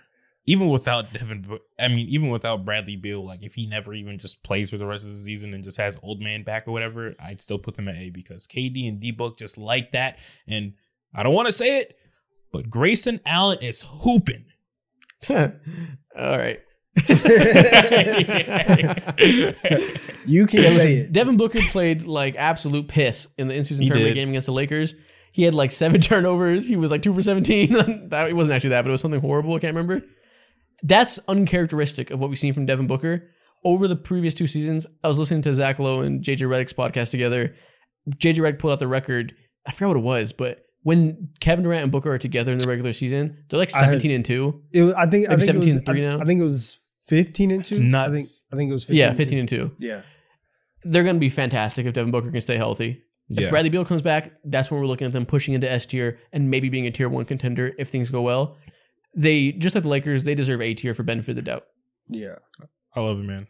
All right, who's next? Rapid fire. Who else can be in the rapid fire round? No, I guess that ends the rapid fire. I think the rest of these teams we need to talk about. Well, no. Last one for rapid fire is the Magic are not going to win a championship. Yeah, that should be rapid fire. That should be rapid fire. But they've been good. They're good. They're good, but they're not going to win a chip, and we know that. Like, what's best case scenario for the Magic? You're right. Go D. Yeah, they're going on there. They finally found themselves as an organization, and I think they're on the exact same tier and par of like, okay, now y'all on some shit of like, well, I wouldn't even compare them to any of the teams that we have lists to put on this tier list. But so they're like a tier above under those teams, but they're just now finding themselves. They're exciting. They're the new, like, there's one of the most fun teams to watch, in my opinion, in the entire NBA. But with all that being said, this team has like still major issues. We all know this. I said it like 4, 5, 6 months ago, whatever. They need shooters. They've been thriving without Markelle Fultz. The elephant in the room is bigger than ever right now. They need to trade his ass for some type of shooter in order to reach that next step and evolution as a rebuilding team. So, do you think we just give them C just because they're the 3 seed? Like, is it disrespectful to put them D? Just like they've been legitimately good, and it's not Mickey Mouse neither. Like, they legitimately have a great defense and two I'll say star wings, quote unquote. You know, maybe they're not all star. Say it. Yeah, let's call them star wings. Maybe they're not all stars this year, but they're clearly on that path to being a legitimate star wing combo. It's Boston Celtics light. They have 2 star wings and a great defensive, foundation around them. Like you said, they need the shooting to be able to really maximize the offense around those 2 guys. But they're a good team. It's not fake. I know that. We are all in agreement that they're a good team, and we all like the Magic. Let's be real for 2 seconds. Yeah. They're not winning a chip. Right. You're right. You're right. Okay. Listen to this. Listen to this. In the year 2023, guess how many threes they hit against the Cleveland Cavaliers? 6. 5. Donovan? 2. Motherfucking 2. Nobody could hit shit. Nobody. How many did they take? How many did they take? 23. Only 23. Woo! So it's like this team is in hell when it comes 10%? To shooting. Oh my goodness. No, they're the 2018 Western Conference Finals Rockets. That's crazy. Yeah, wow. Like that's why they deserve to be D for now. That's okay. In the conversation. I just feel like if I was a Magic fan and I saw the way they've been playing and I saw the way the Cavs have been playing and I saw my team in a tier below them, I'd fucking rip my hair out. So like, condolences to Magic's fans. You're right. They deserve to be higher, but we're projecting and we're talking about when the conference finals come around, when the second round comes around, which teams do we actually think are going to be projected to win these series? And shout out your good season. The Magic just aren't going to be winning against these other top tier teams. Magic fans, I'm with you though. Like, I think you guys should be in the same tier as the Cavs. So don't get mad at me. It's not my fault. It's not my fault we're doing that. I love the Magic, but I can be convinced. I don't know. All right, I who's can't be next? convinced. I'm being real. Who's next? Okay, that ends the rapid fire round. Let's talk about these teams. Where are we putting the OKC Thunder? B tier. Oh man, so they either deserve to be in B or A. They're the 2 seed, 13 and 6. They're legitimately really good. Yes, I think they should be in B tier. Okay. Well, yes, I think so. It's obviously between B and A. They're not B and C. Why do you think B instead of A? I think that one, with all the teams, right? The same reason that we talked about like Luka and being able to like have a star player that can raise the floor. Like Shay's fantastic, right? You said it on the stream the other day. He walks out of bed and scores 30, right? And it's great. The main thing that they were missing last year was rim protection and an actual center. And then all of a sudden, Chet Holmgren is like, yeah, I'm actually back, and I'm going to be fantastic at defending the rim, and I'm going to be able to space the floor, and I'm going to be able to create a little bit. They have a lot of ball handlers and playmakers, and the shooting from last season to this season in terms of who's around Shea and the ball handlers, that's also stepped up with Cason Wallace, with Isaiah Joe. Like they have guys who can space the floor for guys to get to the rim. Their defense is also fantastic. I think they were 13th. They were either 13th or top 10 last year in defense. That has remained the same. And so I think when you have a star guard who can score 30 and a top 10 defense, that puts you in a tier that is towards the top of the league. I'm not gonna lie to you. If they were gonna play against the Timberwolves right now in a playoff series, I think I'd pick OKC. Really? Do you realize they're a top 5 offense and a top 5 defense? Yeah, that's every hard. time that's ever happened, that team has been a legitimate contender. I don't give a shit that they're young. I don't care at all that their oldest player is 25 and has never had a deep playoff run. They are legitimately extremely good, and their title window is open. I know their GM started the season was like, oh, let's take it slow. We're not a contender yet. We're still finding out what we are. We have found out what they are, and that is a legitimately great team. You said Chet Holmgren came in and gave them exactly what they needed. He gave them way more than they could have ever hoped from him in his rookie season. Already a top 10 center. Shea is a top 10 player in the league, at minimum top 12. One of the best guards, go-to scorer, better than Anthony Edwards, I think. So if we're going to give the Timberwolves credit for having that top-tier guy that can move up a gear, Shea is that and more. You said they have a lot of ball handlers. That's putting it lightly. They have an incredibly inventive offense that is built around the fact that when they're on the court, almost all 5 guys are legitimate threats to create a shot on their own and can all play off of each other and not be, damaging off ball. They can all shoot to a certain degrees. They can all run small pick and rolls. They're incredibly hard to deal with because you don't know who's going to do what at any point of the game. And I think that's going to translate into the playoffs and make them. I would not be shocked if they're in the conference finals. I wouldn't go as far as to say, let's go. Yeah, this man is doing wow. I love it. I love it though. And you know what? I came on. They're good. I came on here and I was trying to be conservative because they are the young team. I feel the same way as Isaac. I think that they are really, really good, and they have an opportunity to do something very special this year. So yes, they should ship Josh Giddey to Azkaban and bring in somebody that can shoot and not be gross. But other than that, get him out the paint, and this team is cooking. Like this team, there's so many times where every lineup they're playing is good, except for Josh Giddey when he's on there because he has not been a good fit this year. He's been just bad. He can't shoot. He just clogs up what they want to do. Outside of that, and listen, they're playing games now where he doesn't close it, and Isaiah Joe plays more minutes than him. Yeah. That needs to continue to be a thing. And in the playoff setting, we'll see how Isaiah Joe's defense can hold up. He can be the piece that lets them bench Giddey and put him in the lineup, and they don't have any weaknesses offensively. They need to sacrifice one of them damn picks and trade for Zach LaVine, honestly, dude. I wouldn't have no issue with that because they have so many picks and it wouldn't even fucking matter at that point. No. They need to package 6 of those motherfuckers and get OG. Thank you. That's what they need. That'd be perfect too, but I don't know if they'll sacrifice 6. Sam Presti is very stingy about you have the picks. You have the picks. Send 12. Who cares? Send 12. Okay. Who cares? It's hilarious. I saw a tweet. I saw a tweet about this. Good perspective I never thought about. He was saying maybe Sam Presti isn't going to package and move a star, and instead he's going to keep those picks to always have cheap young talent around his core. And with the new second apron coming into play with luxury tax, and this roster's going to get expensive, that actually could be really smart to, like, every year have a late first round pick to draft an older rookie. Yeah. No, yeah, that's definitely useful. Yes, you gonna do that for 12 years? You know how many picks they have? Bro, that's how you be a dynasty. That's 12? That's great. Somebody gonna retire before then. Oh man, I love the OKC Thunder and especially Chet Holmgren as much as you guys for every single reason. I think Chet Holmgren is easily one of the most impactful rookies, players overall in general, but rookies that I've ever seen over the last 5, 6, 7, whatever years.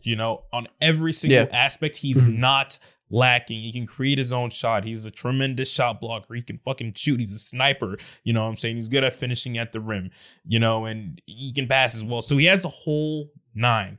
My only thing is that, of course, like the whole Josh Giddey thing is like a serious thing, but they have Isaiah Joe next to him. But I think the size might really get to them in the playoffs once they face a team like, of course, the Denver Nuggets. Everyone has an issue. That's not the real point. But the real point is like, okay, I don't know if they can go ahead and overcome a team like the Minnesota Timberwolves, because I think that's all that size might give them a serious issue. Just the other night we witnessed, and you know what I'm saying, the Minnesota Timberwolves closed out a game without their best player against the Oklahoma City Thunder. And I'm like, I can't say that so easily. I really want to. I really, really want to, but I need to see more of it. And I just don't think they're at a time, place, or space to have that. Unless they go ahead and buy out market and get a big body who can ensure, you know what I'm saying, or give Chet Holmgren the reassurance that he needs on a consistent basis. I just need to see a bigger body in this team. Casey Wallace is also. You can say the size of the Timberwolves would hurt OKC. I could say that they could stretch out the Timberwolves and run them off the court and make it really hard for Cat to defend all these small pick and rolls in space. They have the defensive personnel to shut down their offense because Chet Holmgren is the type of defender that can be down low guarding Rudy Gobert and affect every Anthony Edwards drive. They have Lou Dort to throw at Anthony Edwards. Like, I think both these teams have enough advantages over each other that I think they're firmly in the same tier in A. Yeah, I can see the same tier. I can see the same tiers also, but I just do not know if I see conference finals ability to go, and that's what A tier is. And I'm trying to get myself over that last hump. I just can't though. I understand. Also, you guys both like alluded to it real quick. I think that's actually like important that we say real quick. So I'm gonna say this and then we can move on from the Thunder. But like a lot of people have been asking like why like been talking about the Josh Giddey thing. They're like, look, it's a very serious thing. And I think that like for us, we're gonna wait until more information comes out. The NBA has they've started their investigation. It would be irresponsible for us to just come on here and start talking and making all these assumptions with a situation like that delicate. So we're going to wait and be very hands off, see what comes out. And then we'll talk about it, but we're not going to make any assumptions or come out here and try to make jokes about it. So he says after I said send him to Azkaban. Yeah. you said that and then started talking about his play, and that's what I thought you meant. Yeah, you said that without any context. You know what I'm saying? Yeah, that's you're right. A serious case of slander that we're staying away from. Yeah, and that's staying away from. We're gonna fucking talk about it if it comes out and we know the details and it is what it looks like. Yeah. Because if it is what it looks like, nasty man, he who should not be named. But we're gonna wait because the story broke out via Twitter investigators and leaked Snapchat stories. Reporting has been done since then, and we're starting to see more details. So I'll not say those details don't look good for Mr. Potentially Nasty Man, but we're gonna wait until the NBA concludes their decision, and then we'll talk about their decision and what all it means. 100%. You know what team? Are we going A tier for them?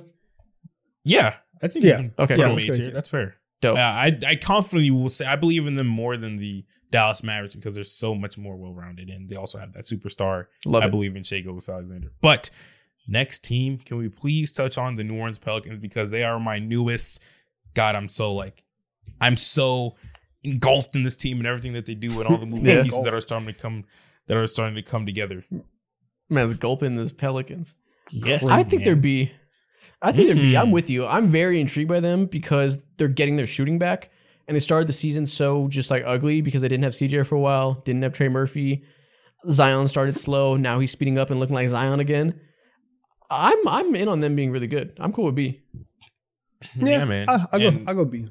That's fine. I think, B is fair. You know what I'm saying? That's like you were alluding to, Isaac. They had so much going on at the start of the season on top of Zion being coming in slow. CJ was out, collapsed lung, and then Brandon Ingram was also out of the lineup too for a certain amount of time.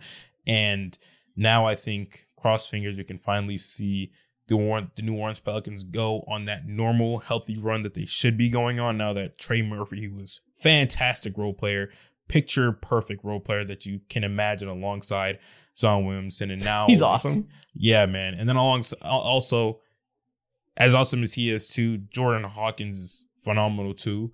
He's a sniper from hell. And with all this shooting on the team now, I feel like by the end of the season, we might have to, if they prove it, of course, they might be in A tier by the end of the season if this run goes on. Yeah, they have if it clicks well. They have that level of potential. But I'm good with B for right now. Yeah, cool. Put him in B. Yeah, again, I want them to trade Jonas Valanciunas sooner rather than later and bring in a center that can. Let me start over. He's been good. Jonas has been very good, having a good year. Not a good fit, just long-term outlook for a potential playoff series. They need more defensive help because their best players right now are Zion Williamson, Brandon Ingram, CJ McCollum, and probably Trey Murphy. Herb Jones. I'm getting there. Trey Murphy and Jonas. Those 5 players, none of them are good on defense. Herb Jones is a fucking superhero defensively and holds this lineup together, just out here defending everything, rotating everywhere. He's going to be all NBA first team. All defense first team. He needs help defensively. He can't do this shit all on his own. He needs a viable rim protector there, and that's just never going to be Jonas's game.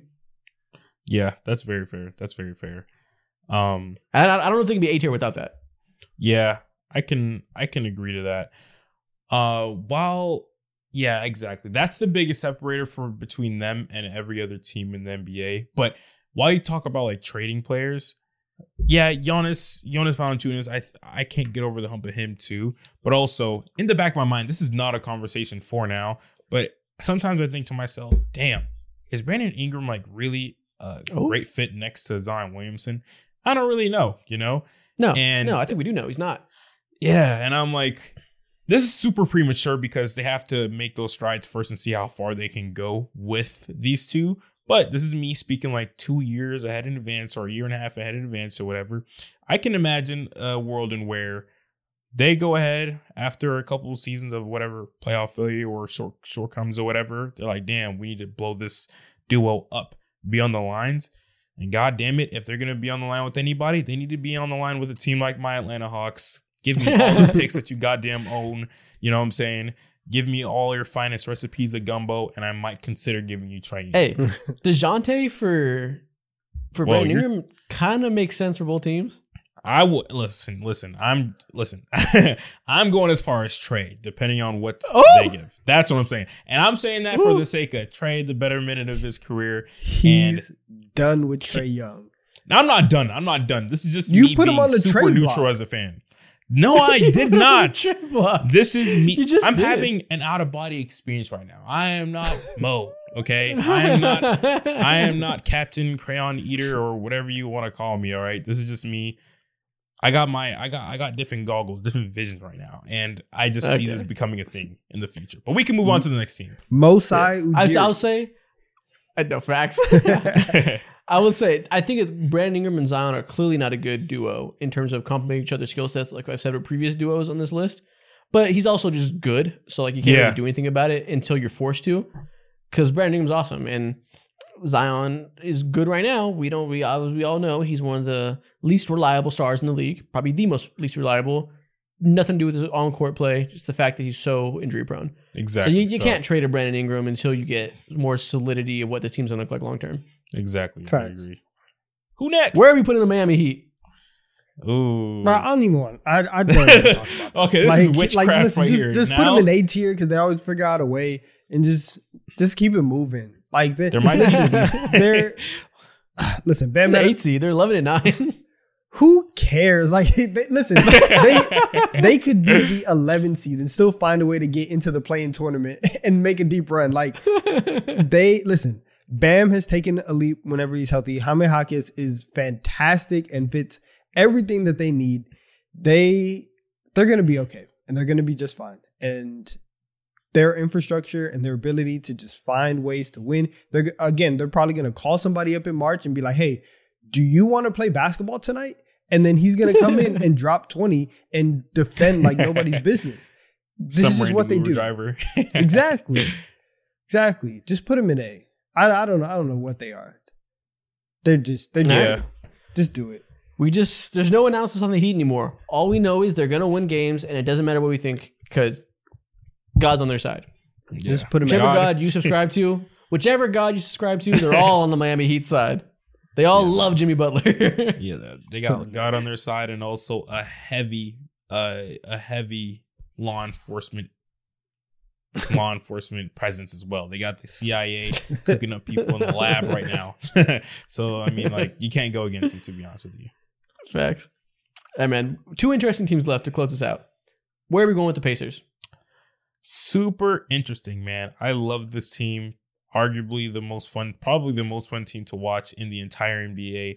All because of that man, Tyrese Halliburton, and the offensive engine he is. But we all know they have obviously insane woes, and those woes can only take you so far. So they're anywhere between C or B, but I want to kind of lean towards C. There's no way that they touch B.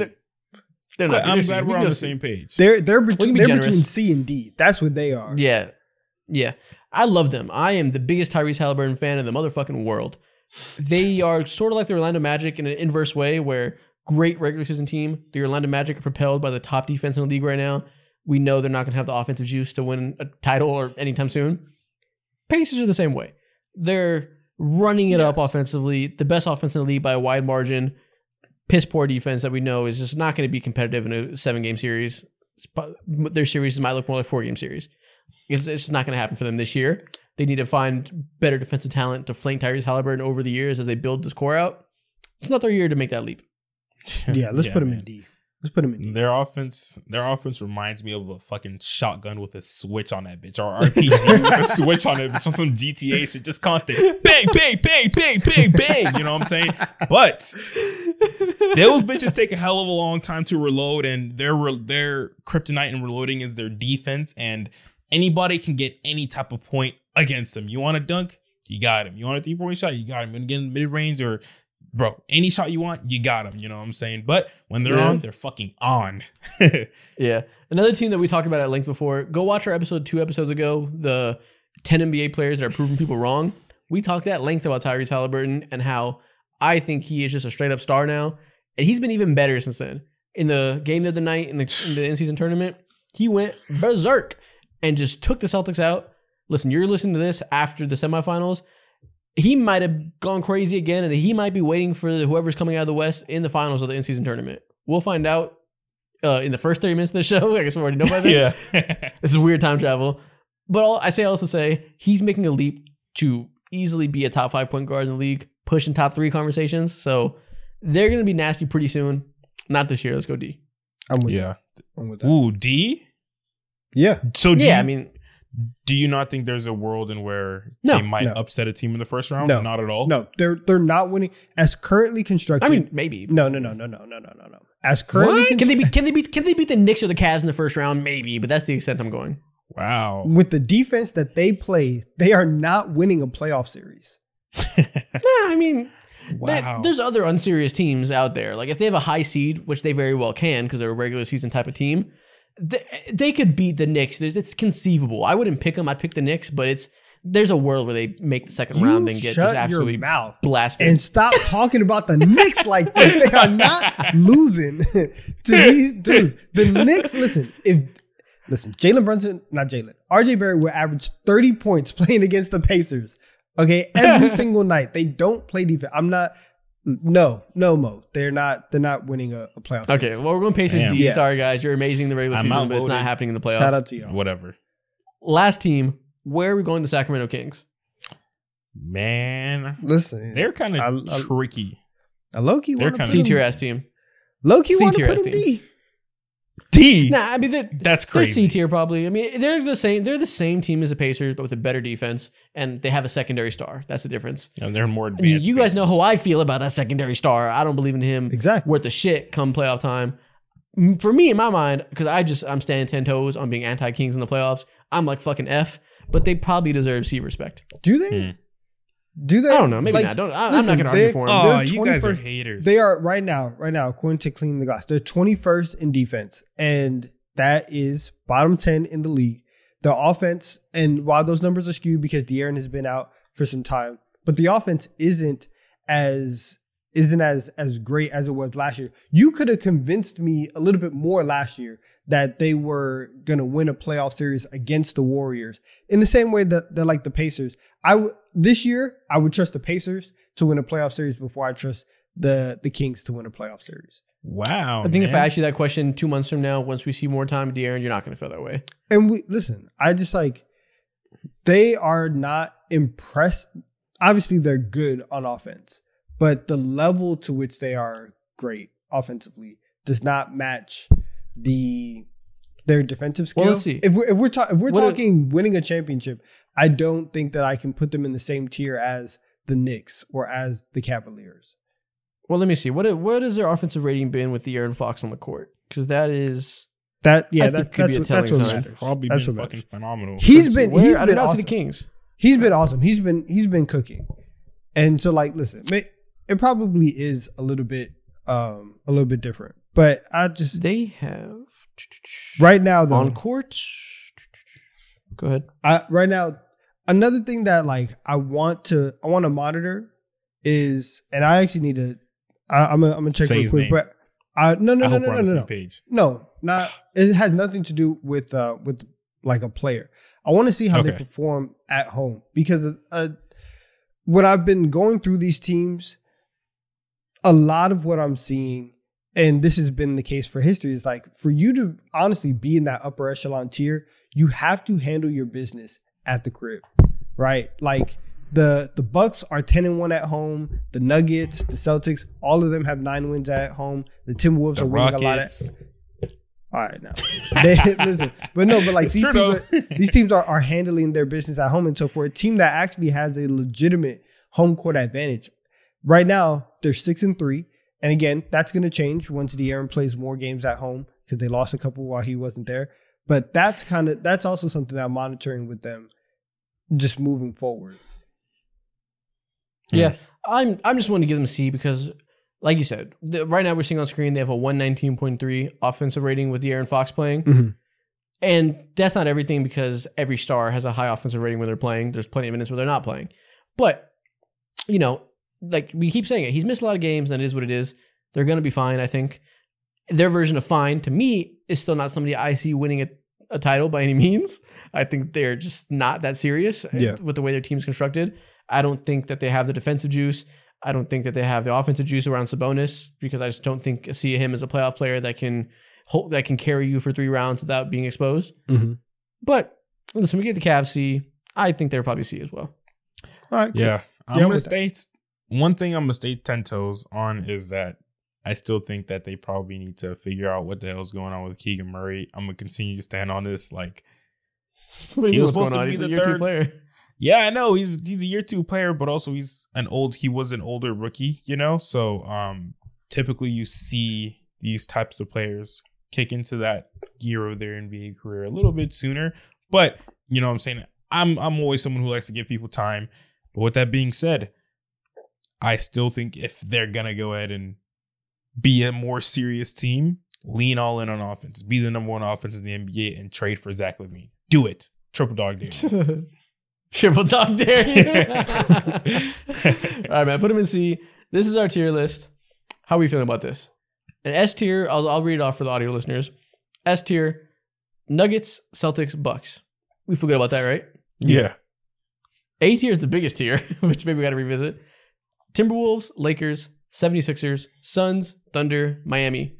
Miami's just it's a gift. It's a meme. Exactly. So take it what you will. Do we feel good about that tier? Yes. So far, yeah. B tier: Mavericks, Pelicans. Huge both ceiling plays. This B tier is called iffy now, can be amazing. That's what this tier is. It's a swing factor for sure. It's pure ceiling based on the strength of their best player. C tier, we have the Knicks, Cavs, and Kings. Okay. Middle tier playoff teams. I think that's fair. D tier, we have the Warriors, Magic, and Pacers. Teams that we all agree not happening for you this year. For different reasons. Yeah. Yeah, for sure. And then F tier, we got a special place in hell for the Clippers. I didn't even realize that we were doing this in the moment. And it's so funny. The Clippers hate is just so ingrained in us. Natural. That we unconsciously just like, yeah, they're the worst team on here. Like, that's great. I love that for us. I love that we're like at that point. Yeah, it's natural. This is a good list. I'm fine with it. I don't really want to tweak anything. Once again, a perfect tier list from TD3. We don't make mistakes. We're perfect. We have the best basketball opinions in basketball media. This is great. Yeah. 50% of people will say that in the comments. 50% would be like, the one with the glasses, idiot. The one with the beard, moron. The one with the do-rag, stupider than dirt. One by one. Oh, hell, man. Oh, hell. But regardless of the fact, we all know that they are wrong. We have the best basketball opinions. I don't know about that. Yeah, I'm just trolling. But you know what we probably do have? The best of? We have the best basketball TikToks in the universe. And I got the crayon eaters. They over here to reassure me that we have some. It's TikTok time. Let's go. As always, we're going to start with the draft. This week, we're flipping it back to a lineup draft. And today, we're going to draft NBA lineups with only shooting guards, 1 through 5. Should be fun. Let's do it. I need this. You need this? No. I need a win. I need a win. I need this. I've been on a 3-4 week drought. I'm like almost a month without a win. So trust me, I'm coming for your next. Wait, am I first for real? Hey, yo. Yep. Draft order is Mo, Don, me. Nice. I like this. Okay.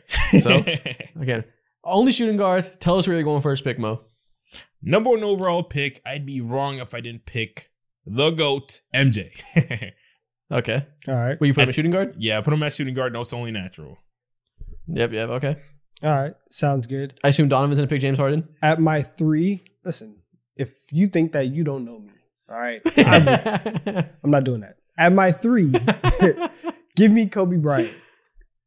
Okay. And if you know me, you know damn well I'm putting James Harden at my point guard automatically. Nice. Are we counting him? Yeah, he's a shooting guard. Yeah, for sure. I thought he was a point guard. No, historically, Nah, he's he's known a as a shooting shooting guard. He's going to go down as a shooting guard, for sure. Yeah. Whack. And in my power forward, give me Dwayne Wade. Got a shot blocker, slasher extraordinaire. It's going to be a great pick and roll partnership.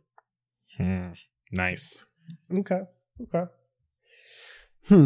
Well, I want some more shooting with my shooting guards. So at my 2, give me Ray Allen. Ray Allen over Klay Thompson. Interesting. Very, very interesting. Okay. He can handle the ball. Listen, we're dribblers over here. We're dribblers over here. Straight bag 1 through 5.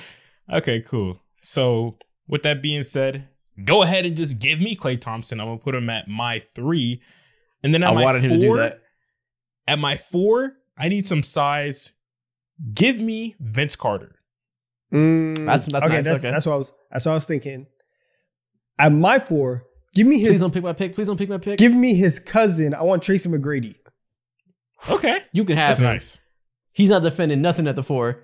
At my 5, give me Clyde Drexler. He was on my list. Big body down low. Okay, cool. I'm gonna stand on Clyde Drexler's right set. I cannot talk, and I messed up the joke. Dang it! Either way, I'm it's not even gonna be funny no more. Listen, Damn, it's okay. I'm gonna just give basketball analysis. I'm sending Clyde Drexler left, and he is gonna look like a middle school basketball player. He can't go left. That's hilarious. Okay, y'all need. I got my 2 and 3 left. Y'all got your 2s. I could go a lot of places with this. Do I want to win the heart of the fans or be smart? Dumb brain. You know what? I'm going for the most talent possible. No. Give me Allen Iverson next to James Harden. Ew. You ain't playing no defense. That was my pick. These are all shooting guards. Nobody's playing defense. Gross. Listen, D-Wade's blocking shots on the other end. I'm good. You think D-Wade saving your life? The Flash can only do so much. Now I'm actually upset because Nikhil's out here making the graphic, and by my name in parentheses he put Don Stutter, and I'm very upset. Oh my god! I'm actually very upset at that. I don't like that. I don't like that. We're going to be talking about that after the show. You had a nerve. Yeah. All right. At my 1, give me Manu Ginobili. Okay. Good passer. Okay. Nice. I did not want him at all. So at my 5, give me George Gervin. And then at my 1, give me pick. even more spacing Reggie Miller. Fuck, I was This going to draft pick him. is over. I won. I should walk off this set right now. But I'm not. I don't know if I'd be as confident as you. Yeah, I know but about you do that. got Jordan. Yeah, you I got am. Jordan, but I don't know about the rest of the team. All right. Who is? Okay. Here is what we're going to do. Ginobili's going to stay at the 1. Everybody else is going to slide down 1. So I'm going to have McGrady at my center, Kobe at my 4, Ray Allen at my 3, and at my 2, I want one of the original bad boy Pistons. Give me Joe Dumars. Oh, that's Ooh, solid. okay. I love that. It's a sleeper pick. That's interesting. I like that. You need that intensity on your team. Yeah. You know what? Which way I'll go with this? None of you guys have a good defense on your team. I got plenty of scoring. Give me Tony Allen at my 3. Oh, you're not cooking shit. You are not I'm locking shooting down. at all. I'm locking you got down. D-Wade, Drexler, You and don't Tony understand Allen. that. Exactly. You listen, you don't understand. All of our teams are just straight bags. Tony Allen can handle one guy. He's not handling the other 4. Should have went for firepower. Oh, man, that's hilarious. Yeah, man. I got Reggie Miller, Clay, Vince Carter, and obviously MJ. There's only so much. Tony Allen, he's going to have a brain aneurysm trying to figure this defense out. Can't do it. Listen, you got MJ. We know how it goes. Whatever. You have to go in a very top-heavy draft. We know how it works. The drought is over. I won. By default. Did he though? Finally. Did he? Yes. Probably. I don't know. Maybe. I don't know. We'll let the I don't comments know. decide. Yeah. Space All it. right. My team, though, I for won. audio listeners, I have Manu Ginobili at my point guard, Joe Dumars at my shooting guard, Ray Allen at the 3, Kobe at the 4, and then Tracy McGrady at the 5. Nice. So for my team, audio listeners, point guard Reggie Miller, shooting guard MJ, Klay Thompson at my 3, power forward Vince Carter, and center 6'7" George Gervin. Iceman. Let's do it. Nice. I got James Harden, or how would I put it? I put Allen Iverson, James Harden, Dwayne Wade, Tony Allen, Clyde Drexler. Yeah. My team. Allen Iverson's getting posted up every play. I probably got, I don't know, between Dwayne Wade, Tony Allen, I got the biggest front court, and I think probably the most defense. I mean, Besides, you do listen. besides Harden, just Harden. But yeah. You do have the most defense because you have Tony Allen, but like AI you and still got Harden, James Harden. that's not moving me. The D ball Wade and ain't- Drexler down low. I got size and shot blocking. you honestly should put. I mean, listen, I know Harden can play point, but like you honestly should put Harden down low. Let hit the power forward. yeah. Oh yeah, post defense OD for sure. Yeah, but I think you messed up. I love the Tony Allen pull though. He belongs nowhere on this list though for sure. But I love him. You just said fuck it at that point. I love it. I would do the same thing if I were you. All right, man. Next video we're gonna do. I think let's change it up. Let's do a variation of 20 questions. We haven't done this in a long time. Okay. We're going to do it, but instead of you have 20 questions to guess the NBA player I'm thinking of, you guys are going to have 1 minute to guess the player I'm thinking of. Okay. Okay. Sounds good. So let me- Unlimited questions. Yeah, he's got 60 seconds. And Nikhil's going to pull up a timer right now. Let's make Okay, it that's full screen, stretch. make it nice and big.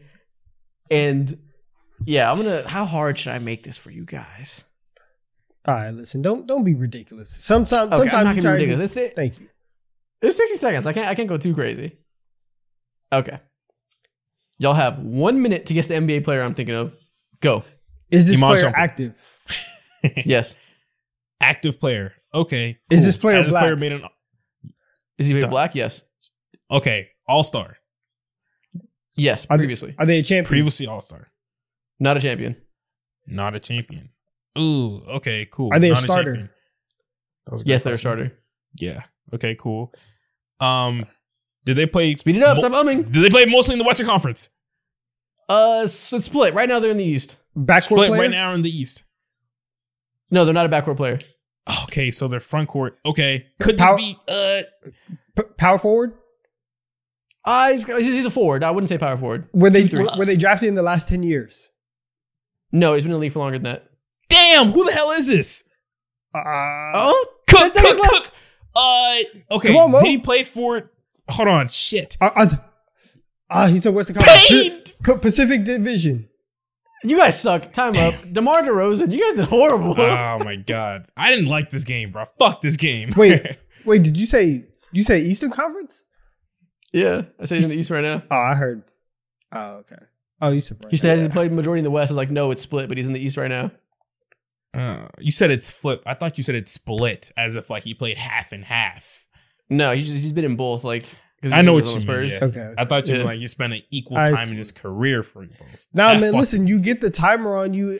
Questions just start falling. The timer you just is can't what fucks formulate you. it. It's It's hard. like you got a Donovan, gun to your head. Let's do it again. Donovan, you go. Let me try and guess. See if I can do better. All right. Hold on, wait. Let me. I mean, I didn't make it too hard. I picked No. player. That was good. All right, wait. Let me get this guy's numbers up so I can answer.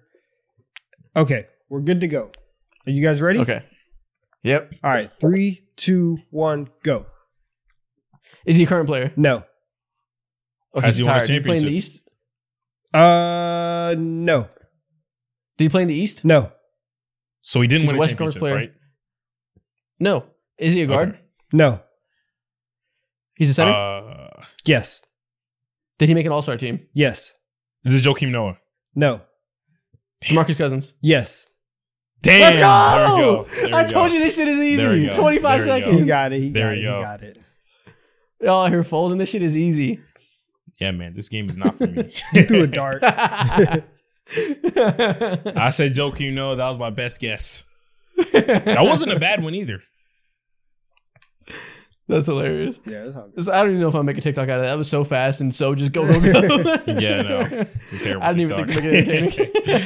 Yeah, it's a terrible TikTok. That's hilarious. Well, listen, we just did that for us, just to see if we can stay sharp. Yeah, exactly. We're just, iron sharpens iron. We got to stay on top of our game, not get practice. washed in the 20 questions game.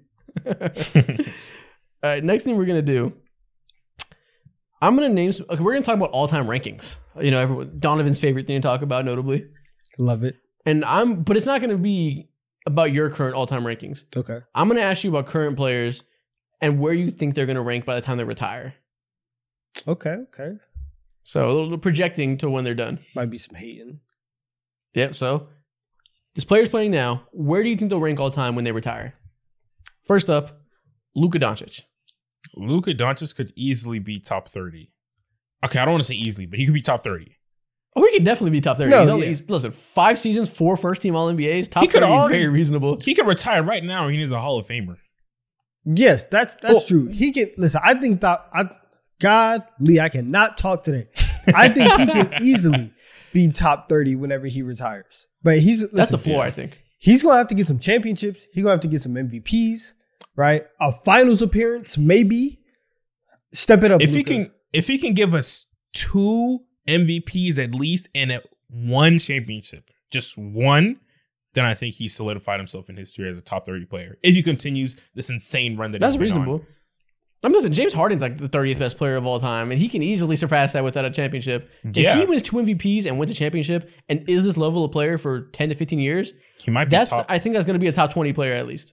I was going to push him to say he might be top 15 if he can win a championship and 2 MVPs. It's hard to get there. It's hard to get there. Top 15 is kind of I'm crazy. pushing it. Don't But do listen, we talk about Giannis maybe being like 19 or 20 right now. Same with Jokic. Like, if he gets a ring and 2 MVPs, he can be in that same range. Yeah, I agree. it. Is he gonna pass? Top 20. Is he gonna pass Jerry West? Who knows? Get out of here. All right, man. Next up, Giannis. I mean, we already talked. He's listen, already. Yeah. He's He's already pretty high. top. He's already high. He's already kind of top 20. He has the potential to be top 15. I would agree. Top 15. Top 15, I mean, that's easy to project if he keeps doing what he's doing. Yeah. Maybe gets another ring. Is there a world he cracks into top 10 ranges? The rings are only gonna have way to he stack up. cracks in to top 10 if he goes again a back-to-back MVP, maybe a back-to-back MVP along with a DPOY along that, and also a ring. That right there, that's like okay. You want him to have You 4 might have MVPs to. and 2 DPOYs? No, either an MVP or an MVP with a DPOY and then a championship as well. So it's like he has to do a lot and it will crack that top 10 list. Yeah, it's also hard because of his style of play. It's hard to imagine him having like LeBron, Curry type longevity. So maybe top 15 is like where he's gonna end up. Yeah, and that's not bad at all. It's insane. Yeah, he also might just stay top 20, kind of where he is now. Like maybe this is just gonna be where he's at. Maybe his major accomplishments are done.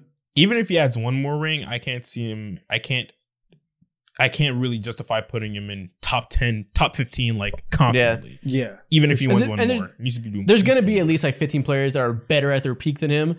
He'll have to just have like a really, really, really great resume to be in those conversations. So I don't really see it. He got Lillard on his team now. Anything is Yeah, possible. maybe. Don't fumble. Don't fumble. All right, next up, his all-time running mate, Nikola Jokic. They're neck and neck. About the same range. Like they No. have. This man What? could be top 10 if he really wanted to by them in his career. And I just don't know if he'll have the longevity. Is as hard as in the game? I don't know, because he likes horses way too much. But Oh my God, shut up. Listen, he already plays old man basketball, so his game isn't even based on like athleticism like that. So Exactly. he's He gonna can be move around. okay. Yeah. I think he has a higher peak all time potentially because that little offensive player that he is going to age gracefully. He can continue to do this. We're just seeing him enter his championship window. He's going to be able to be argued for having one of the best peaks of all time in terms of skill, and he has opportunity to stack up championships. Top 10 ceiling, but maybe top 15, top 20 floor. Facts. yeah, top 24 for sure. Top 24 for sure. Yeah. But he could easily walk into top 10 by the end of his career. Yeah, he's a lot of room to go, but he can get himself onto like pushing Mount Rushmore of center stocks. For sure. For 2 sure. more championships, and I might put him there. All right. Got a wait. long way to go though, so we'll see. All right, next up, Steph Curry. Whew. Listen. We're actually Last year, He he isn't got him in doing top 10 any- stocks. Listen, he's not. Listen, another ring will not touch Steph Curry's hands. So I think top 10 is a very fair place to say. So you're saying where he is now is where he's going to stay? Yep. Yeah, there ain't no movement. There's zero chance in hell he goes ahead and wins another championship unless he switches teams, but that ain't happening in a million years. So he's pretty much going to be top 10 for the rest of his life. Yeah.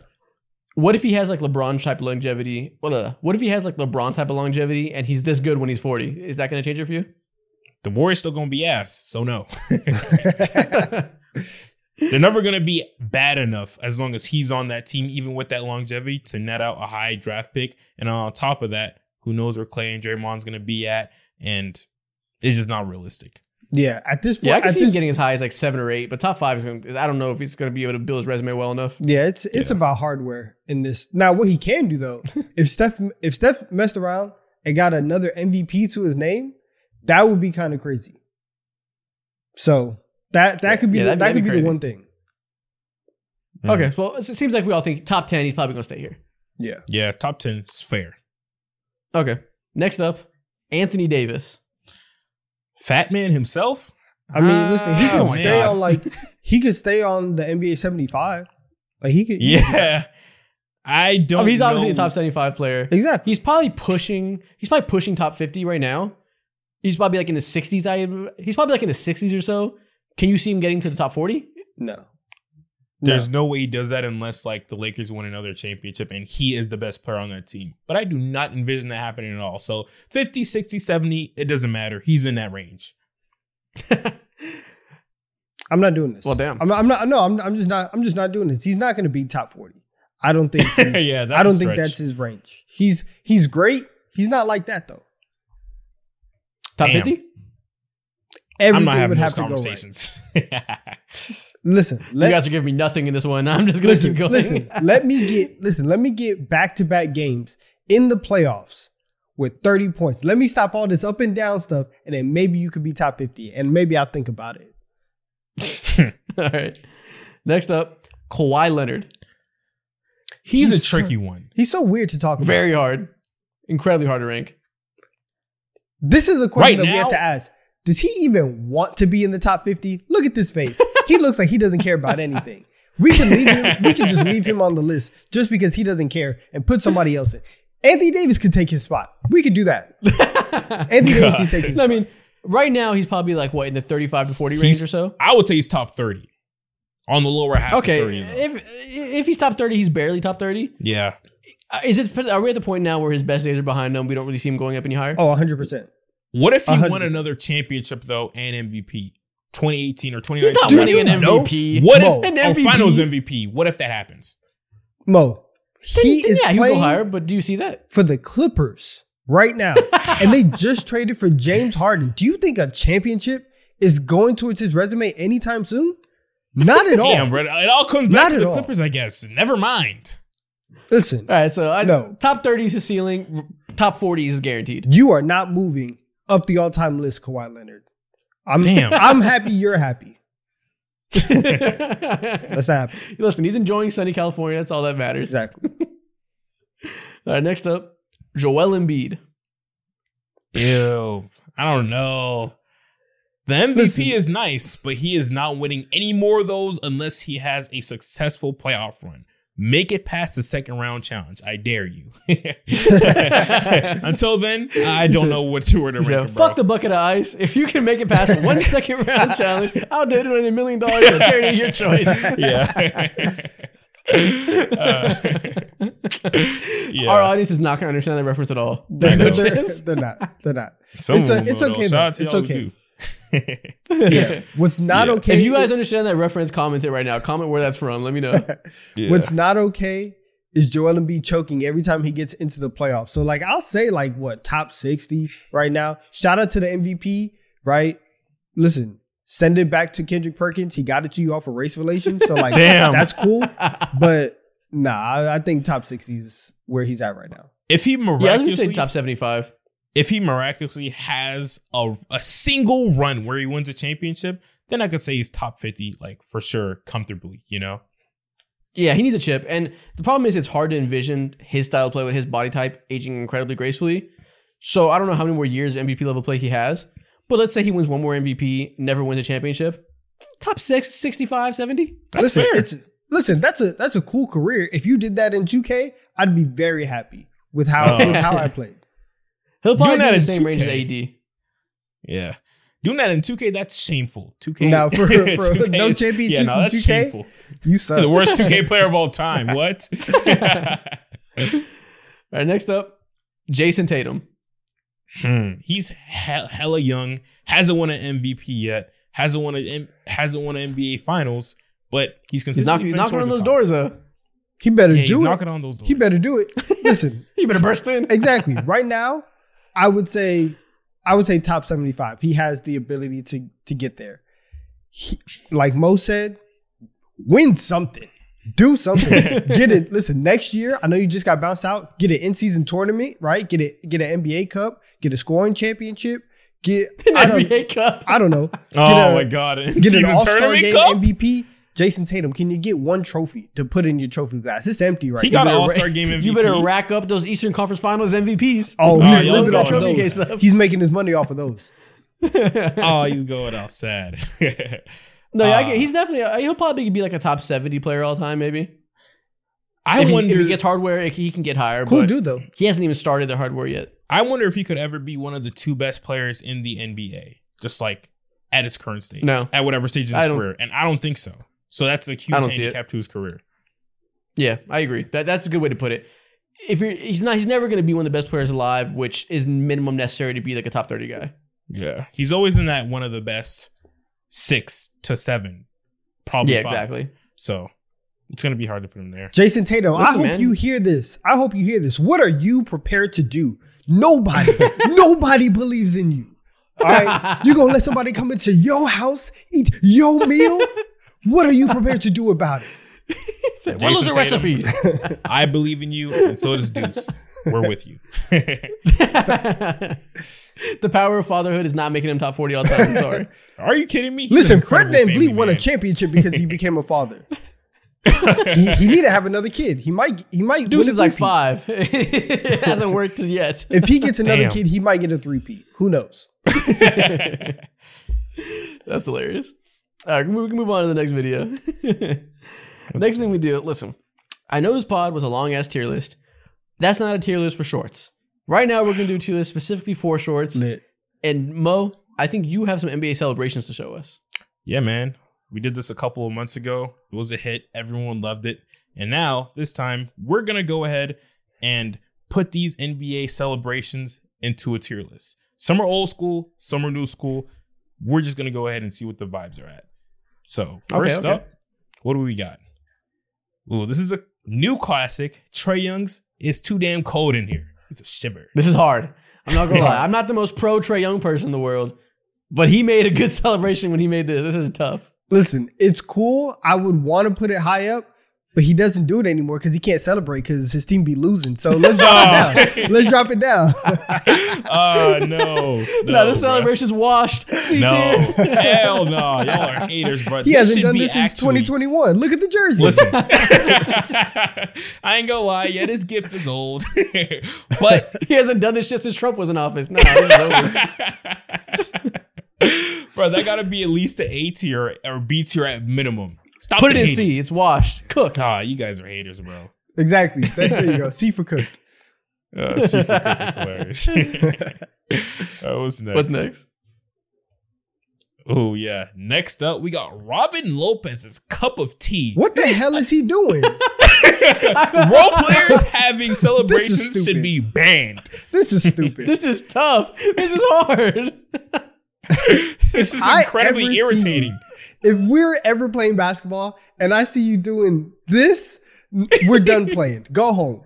I'm sick. It's like he's telling you off in sign language. It's like, what are you saying to me, man? You know you what this is? Curse at me?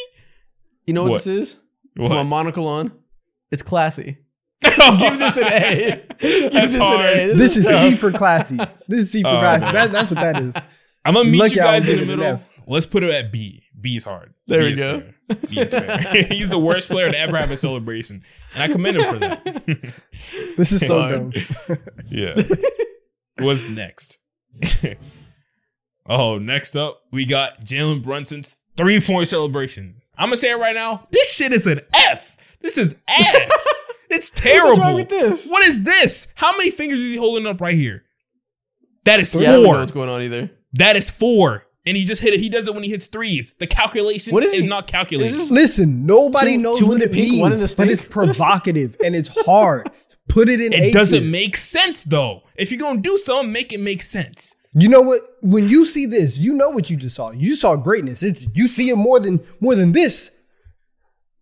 That's good. This is D. This is D. This stinks. This reeks. Who the hell is actually doing this in public? If you do this, something you have a runny nose and you're just trying to run away. Yeah, looks like he got a bloody nose. He's running to the fucking nurse's office. Yeah, exactly. Looks like a geek. It's trash. Y'all hate greatness. Hey. Excuse me? Y'all hate greatness. And I don't understand you smell the most vile shit ever. Meanwhile, he's just watching Julius Randle ISO for a break on top of the backboard. POV, your teammate is RJ Barrett. Mo, don't you start. Don't you start. All right. Don't you want to start these DeAndre Hunter versus RJ Barrett debates? I'm with it. Let's mid off. Let's not start. Turn it up. All right, let's move on. Oh man, it's hilarious. Oh man, next up we got Malik Beasley doing a thug shake, shaking that ass in your face after he hits a 3-pointer. He is twerking in your face. What are you doing? I missed What do you rate this? Wow. When did he do this? He's been doing this since Minnesota days. Did this with the Lakers too. I'm a man who likes audacity. This is some audacious shit coming from Malik Beasley. Put this in S tier. I don't care. It's already hard enough to play defense in the NBA. If you shoot a 3 in my face and I turn around, you're not trying to play defense. Instead, you shaking that ass in front of me. I don't want to play basketball no more. My shoe's going upside of your head. Listen, if I was Pat Connaughton and I was running past him, I'd hate this shit. But as a passive observer, this is hilarious. Put this in S tier. Nah, man, what happened to the game that I love? Well, what happened? Exactly. What happened? What happened to men? They used to be in war. It's even worse. We used to build houses. It's even worse, bro. He be putting his hand on the heads of his head, shaking that shit too, having mad turbulence. So I'm like, yo, he even has Damian Lillard doing this shit, bro. Dame Dollar, the rapper. God. All right, let's move on. S tier. Oh, next up, we got Russell Westbrook's "That's My Son." This is S tier. This is S tier. This is S. Everybody, the influence from this celebration is unmatched. Everybody wants to do this, and it doesn't matter if you are the smaller person. You get a bucket in the paint. You do this. This is S tier. Yeah, this is like his variation of Too Small. Took it to a whole other level. He's innovating on his previous classics. Exactly what you want from a celebration maestro. S tier. Yeah. This is demoralizing, man. This is demoralizing, and it would have me questioning my manhood if this happened to me on the park. And sadly, it has. Now you're getting posted up by a 14-year-old putting you in hell. Bro, I met a 14-year-old person who watched our videos. Bro was like 6'5", putting me in the paint. Swear to God. It was ridiculous. It's like DeMarcus Cousins in that bitch. It was ridiculous, but I still beat him now. All right, S tier. Yeah, what's next? That's S tier for sure. Ooh, next up, we have the all-time classic Mutombo finger wag. Back-to-back S tiers. I don't even want to hear any words discussing it. It was something so great. It transcended basketball culture. This made its way into American pop culture. You saw it in commercials everywhere. All-time celebration. Nothing but facts. This will be something that our kids will be doing for many, many years and generations to come. Before I knew who Mutombo was, I saw a commercial, him going, and I knew about him. Facts. Nah, it's hard. What's your... It's hard, yeah. S tier. Yeah. Facts, exactly. What's next? Ooh, next up, we got Steph Curry's no-look 3. Easily, is probably the most disrespectful celebration ever. Is this a 3P in S celebrations? I think it might be because this is some douchebag shit, and I love it. I love when Steph Curry is in full asshole mode, and this is just like the best version of that. To have the confidence to do this in an NBA game is just absolutely ridiculous. Exactly. Bro. Like I said, reward audacity, and you can't be more audacious because this literally can result in you looking so unbelievably stupid. You're a meme forever, like Swaggy P. And he does it all the time. All the time. He risked this night in, night out for us. You telling me I'm trying to play my hardest on defense, and before the shot even going, you don't even pay me no mind, and you're already running around the other end? Who am I? That's so disrespectful. Yeah. Who am I? This is an easy S, bro. And not everybody can do this too. It's only him. Yeah, nobody else is this type of level of douchebag to do this type of cool shit. It's impossible. Yeah, exactly. You're right. This is easy S. Probably It's the 101. best. Yeah. What's next? I think that is it. That's all of them. That's our tier list. Listen, we opted to let you see the plays instead of seeing the tier list. You just got to imagine where everything's laid out right now. I don't fucking remember. That was great. Man. Next thing we're going to do something kind of like a variation of what we did earlier when we talked about where they're going to rank all time. But instead of talking about where NBA players' career like ranks up against other people, I want to know that if you were an NBA player, oh, I could not talk. I'm on Dawn time. If you were an NBA player, which NBA player's career would you rather have? Simple. Let's go. This all stems from one specific Twitter debate, so that'll be in here. You guys will see. I already know what it is, and I'm ready to stand. Who had the better career, Allen Iverson or Paul Pierce? Easily. As much as I don't want to say it. Whoa, really? Allen Iverson? After he went out so sad and was a journeyman, bro? He won an MVP, lost in a finals, and people still consider that he won one game in a final series. And people consider that to be a major accomplishment. People clown on Paul Pierce every day. People forget that he was like a great player. No, I want to be Allen Iverson. You can keep that fucking ring. Paul Pierce will be known in legacy forever for shitting himself, for not being Kobe, for not getting a farewell tour, for shitting himself, for everything besides being good at basketball. Meanwhile, Allen Iverson has the most propaganda ever. Yeah, exactly. Meanwhile, Allen Iverson has the most adoration I've ever seen from an athlete. I would love to be Allen Iverson. He's Teflon in any city he goes to forever. Bro, he has players who are greater than him saying that you are the reason why I am the player today, a la D Wade. Yeah, I'm going to Allen Iverson for sure. Yeah, that's easy. That's easy. The most glazed NBA player in history. It's fantastic. I would love to be him. And with You would love to. Same. Yeah, for sure. Whoa. Iconic. Yeah, iconic. I mean, you're right. It goes from the play style to the braids, the tattoos, and all that shit, bro. Like, it's the truth.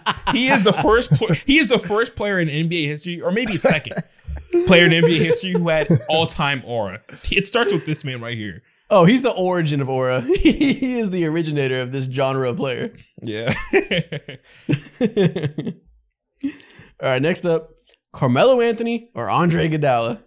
So this is hard, man. So are you about your Bucks, or do you want to go out with a win? Listen, we play the game to win. It's all about hardware. But I don't know. Carmelo Anthony made a lot of money. No, a lot of points scored. He did. Who the hell? Listen, he did make a lot of money, but I think Iggy kind of has a combination of both, because there was a point where Iggy like was actually like that and he was disgusting. Yeah. And so to have that portion of your career and the version where you can go be like the best role player in the game and win several championships, I think I might take that. Yeah, that is true. But and it's not just championships. He's an integral part of the greatest team of all time. Like, he's going to be remembered forever.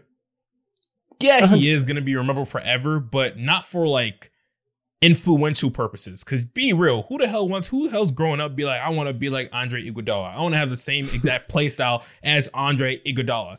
Nobody in the history is doing that. Although a lot of people in history would love to son's favorite player is Paul George. Yeah. Okay, not too much on Cayenne. Not too much on Cayenne. No, I'm just saying that like kids today aren't growing up like, oh, I want to be like Melo. Like, he didn't. The reason that's because they don't know what real basketball is, Isaac. Okay, they don't understand that you have to catch the ball at the high post, at the elbow, jab step 6-7 times, right? Understand angles. They don't know what that's like. They don't understand that. Okay, yeah. I think being a player getting me hyped up for no reason.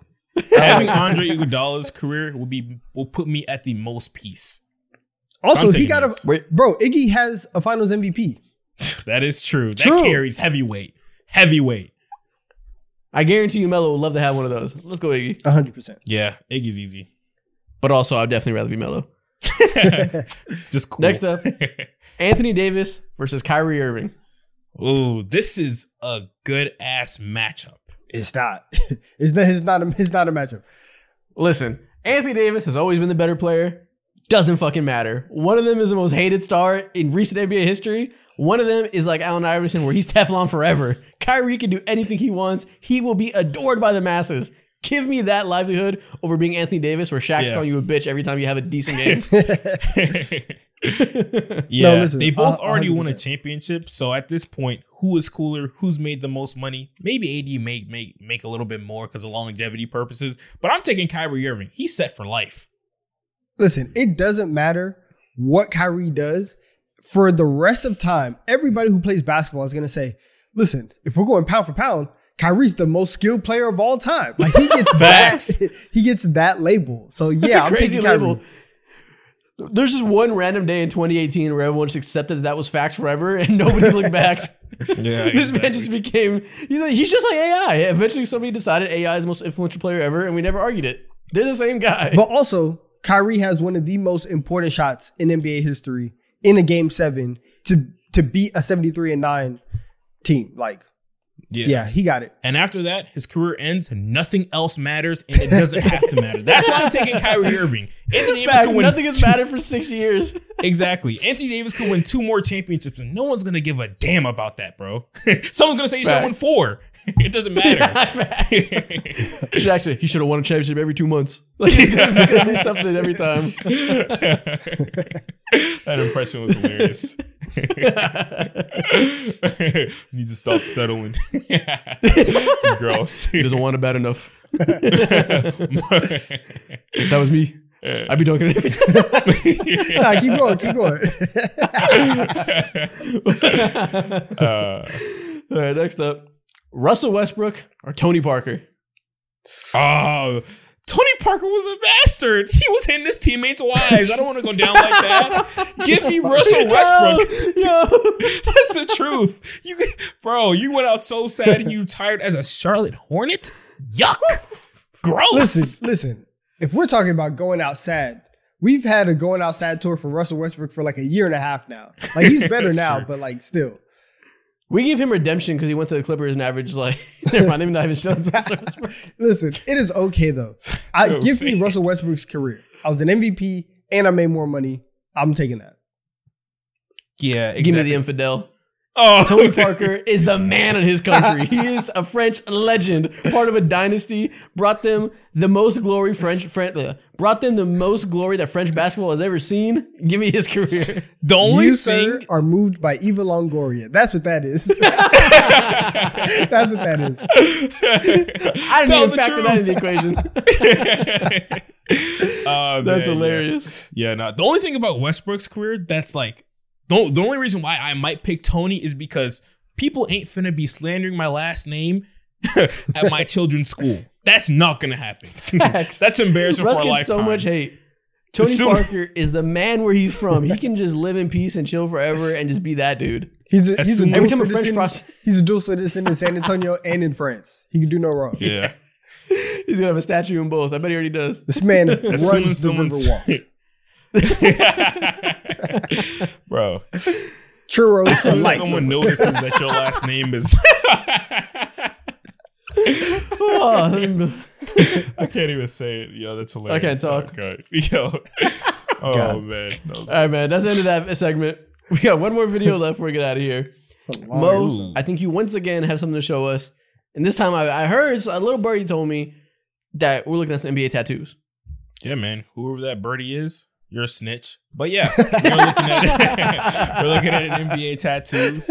And we did this a couple months ago. It was a hit. Some are going to be good. Some are going to be bad. And we're here to go ahead and be the judge of them all, Crown Eaters. Let's do this. So what are we going to do? Are we going to rate them from 1 to 10 or are we going to grade them? We're going to rate them from 1 to 10. All right. Okay. Let's do it. Say less. Actually, no, screw that. Let's grade these NBA tattoos. Okay.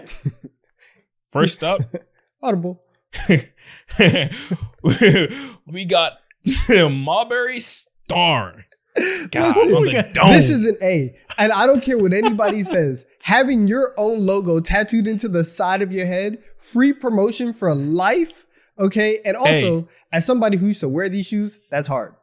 You know what makes it great? I'll go A just because he paired it with the baldy. Like he went all in. Iconic look with the logo smacking the dab of where you're gonna look. Like it's such a swing that could have very easily been a miss. Yeah, it could have been bad. The tattoo is great too. Tattoos back then were all so poor. But if he was in the NBA today, the NBA would literally have him put a fat ass bandage on his head. Oh yeah, like and that'd just be so bad. Adam Silver would have had him put in prison. Yeah, exactly. Listen, this tattoo is so unhinged, but there's nothing else that you can expect from a man who eats Vaseline. So yes, I love this. So is this A? Yeah, no, it's an easy A. Sure. It's easy A. It's no I love question. it. This is A. Yeah, this is a great tattoo. What's next? Oh, next up, we got Mike Muscala's Mario tattoo on the side of his shoulder. Listen, I don't know what history this man has with Super Mario, but as far as Super Mario tattoos go, that's pretty high quality. This is hard as hell, man. This is so creative. Listen, if That it placement was is genius. listen, if it was like a star player, I would probably give it an A. But this is Mike Muscala. This is a C. Like, it's just weird. That's crazy slander. This tattoo sucks because he's a role player. You do. You go to the greatest lengths to hate on him. You finna pull up his current average Get like buckets, what? man. 6 points? Get I love buckets. him. You got the Muscala tax is crazy. I don't like it. Being real, this is a solid B, bro. Maybe Nah, if it's he was good, I guess Donovan, he might be an A. Nah, it's cool. but It's cool. This is a B. Listen, you get your 2-point percentage above 40% consistently, maybe I'll give you a B tier tattoo. Damn. So we going C? Maybe. No. Damn. C. What is it? C? B? I don't care. I guess you're going C. I don't care. I don't play Mario like that. Next. Oh, next we got Which Wilson one? Chandler's tattoo of his daughter on his throat. That's a crazy placement for a tattoo. Do you know how much that must fucking hurt to get a tattoo on your Adam's apple? You gotta love the shit out of your child. This is an A for pure dedication. I would never That's- do that for my child. I'm never getting my neck tattoo for my child. That's not happening. I'm not getting my Adam's tattoo. I'm not getting my Adam's apple tattoo for anybody. Yeah, nah, man. It has to be an A either. just That's for the insane. dedication, though. 100%. Like that's he went through pain for his daughter. This man is the best dad of the year. Yeah, best dad of the year. But man, I just couldn't do it. Couldn't be me. Yeah, what do you want to put this? It's an A. But like, bro, just put your daughter on your screensaver. Like you didn't have to go through it. This is unnecessary. Get a scrapbook. Try hard. No facts. Hey, it is. He's Relax. A man. Can't hate. What's all right, next? next up? Next up, we got Stevenson's $5 neck $5 neck tattoo. No, I'm not gonna say what I want to say. Back to back Adam's apple. He got Abe Lincoln in his throat. That is a crazy statement. With the double fives, I just do not understand the logic, man. I do not understand the logic. He thought he thought he's the hardest motherfucker to hit the streets since he got that tattoo. It's not the truth, man. That is F. That's the astounded. First F. This looks first like, F. It looks Photoshop. This looks like something that you would put on a bad mixtape album cover. Facts. Is that 2 Chainz cover? I can't believe this. No. This looks like that meme of the guy going no regrets with a bad tattoo on his neck. Ew. It looks like he's playing it a practical joke on us. Yeah, no, man. This is sad. But this is just his life. It's on his neck for the rest of his life. He's cooked when he's 80, bro. It's done for. Can you imagine having a saggy Abe? He's done for now. Yeah, Abe Lincoln. Yeah, I'm giving this a D. Put this an F. I'm giving this an F. I'm giving it a D for dumb. D for dumb. I'm with it. Let's do it. What's next? Next up, we got J.R. Smith's Swish tattoo right under his chin. I didn't even know this existed. You're worried about Swish. Why does he have a Young Money tattoo on his throat? What is up with all these throat tattoos? Were you not a fan of Young Money? Yeah, not that much. Listen, you didn't believe in Wheezy? You're terrible. Listen, I like Lil Twist back in the day as much as anybody, but I'm not going to get it on my throat. Yeah. This will be better if it wasn't multicolored like this. There's no consistency. Yeah, exactly. It's a little wild. Let's call a spade a spade. This is an awful tattoo. Whoever did this is a criminal. No, it's terrible. It's terrible. This is an F. Truly abhorrent. This is disgusting. They should be imprisoned. Of course. Okay. It's a prison F tattoo. F it is. What's next? Next up. Is that it? That's the end of it? Oh, Okay, that's all of them. Ah. There we go. Great. What a way to end it with just the worst tattoo I've ever seen. This is diabolical. Kinda eye cancer right now. Damn. I'm kind of having a bad night now. Like, I wish you didn't show me this. Yeah. Can we? Anyways, if people are still here, what should they comment? Mo, you decide this time. What was the highlight of this? Actually. You Sorry. got it. Last time we did this, we used this opportunity to slander Nikhil. Nikhil, why don't you unmute and tell us what the people should comment? Yeah. It's your moment. Hop on the main stage. What should people comment? What are we doing? Y'all really putting me on the spot here. The lights are too bright. Turn off the lights. Turn off the lights. Prove me wrong, Nikhil. I got it. Comment, shout out Lincoln. Shout out Lincoln. For Abraham Lincoln. Shout out Abraham Lincoln. We're paying homage to Abraham Lincoln in the comments today. Yeah. Gross. Ew. Yeah. Okay, I wasn't taking somewhere crazier than that, but let's just end it there. That's what I was thinking that we were gonna do. But I'm like, let's calm down for today. Yeah. Shout out Abraham Lincoln. If you know, you know. We'll see y'all later.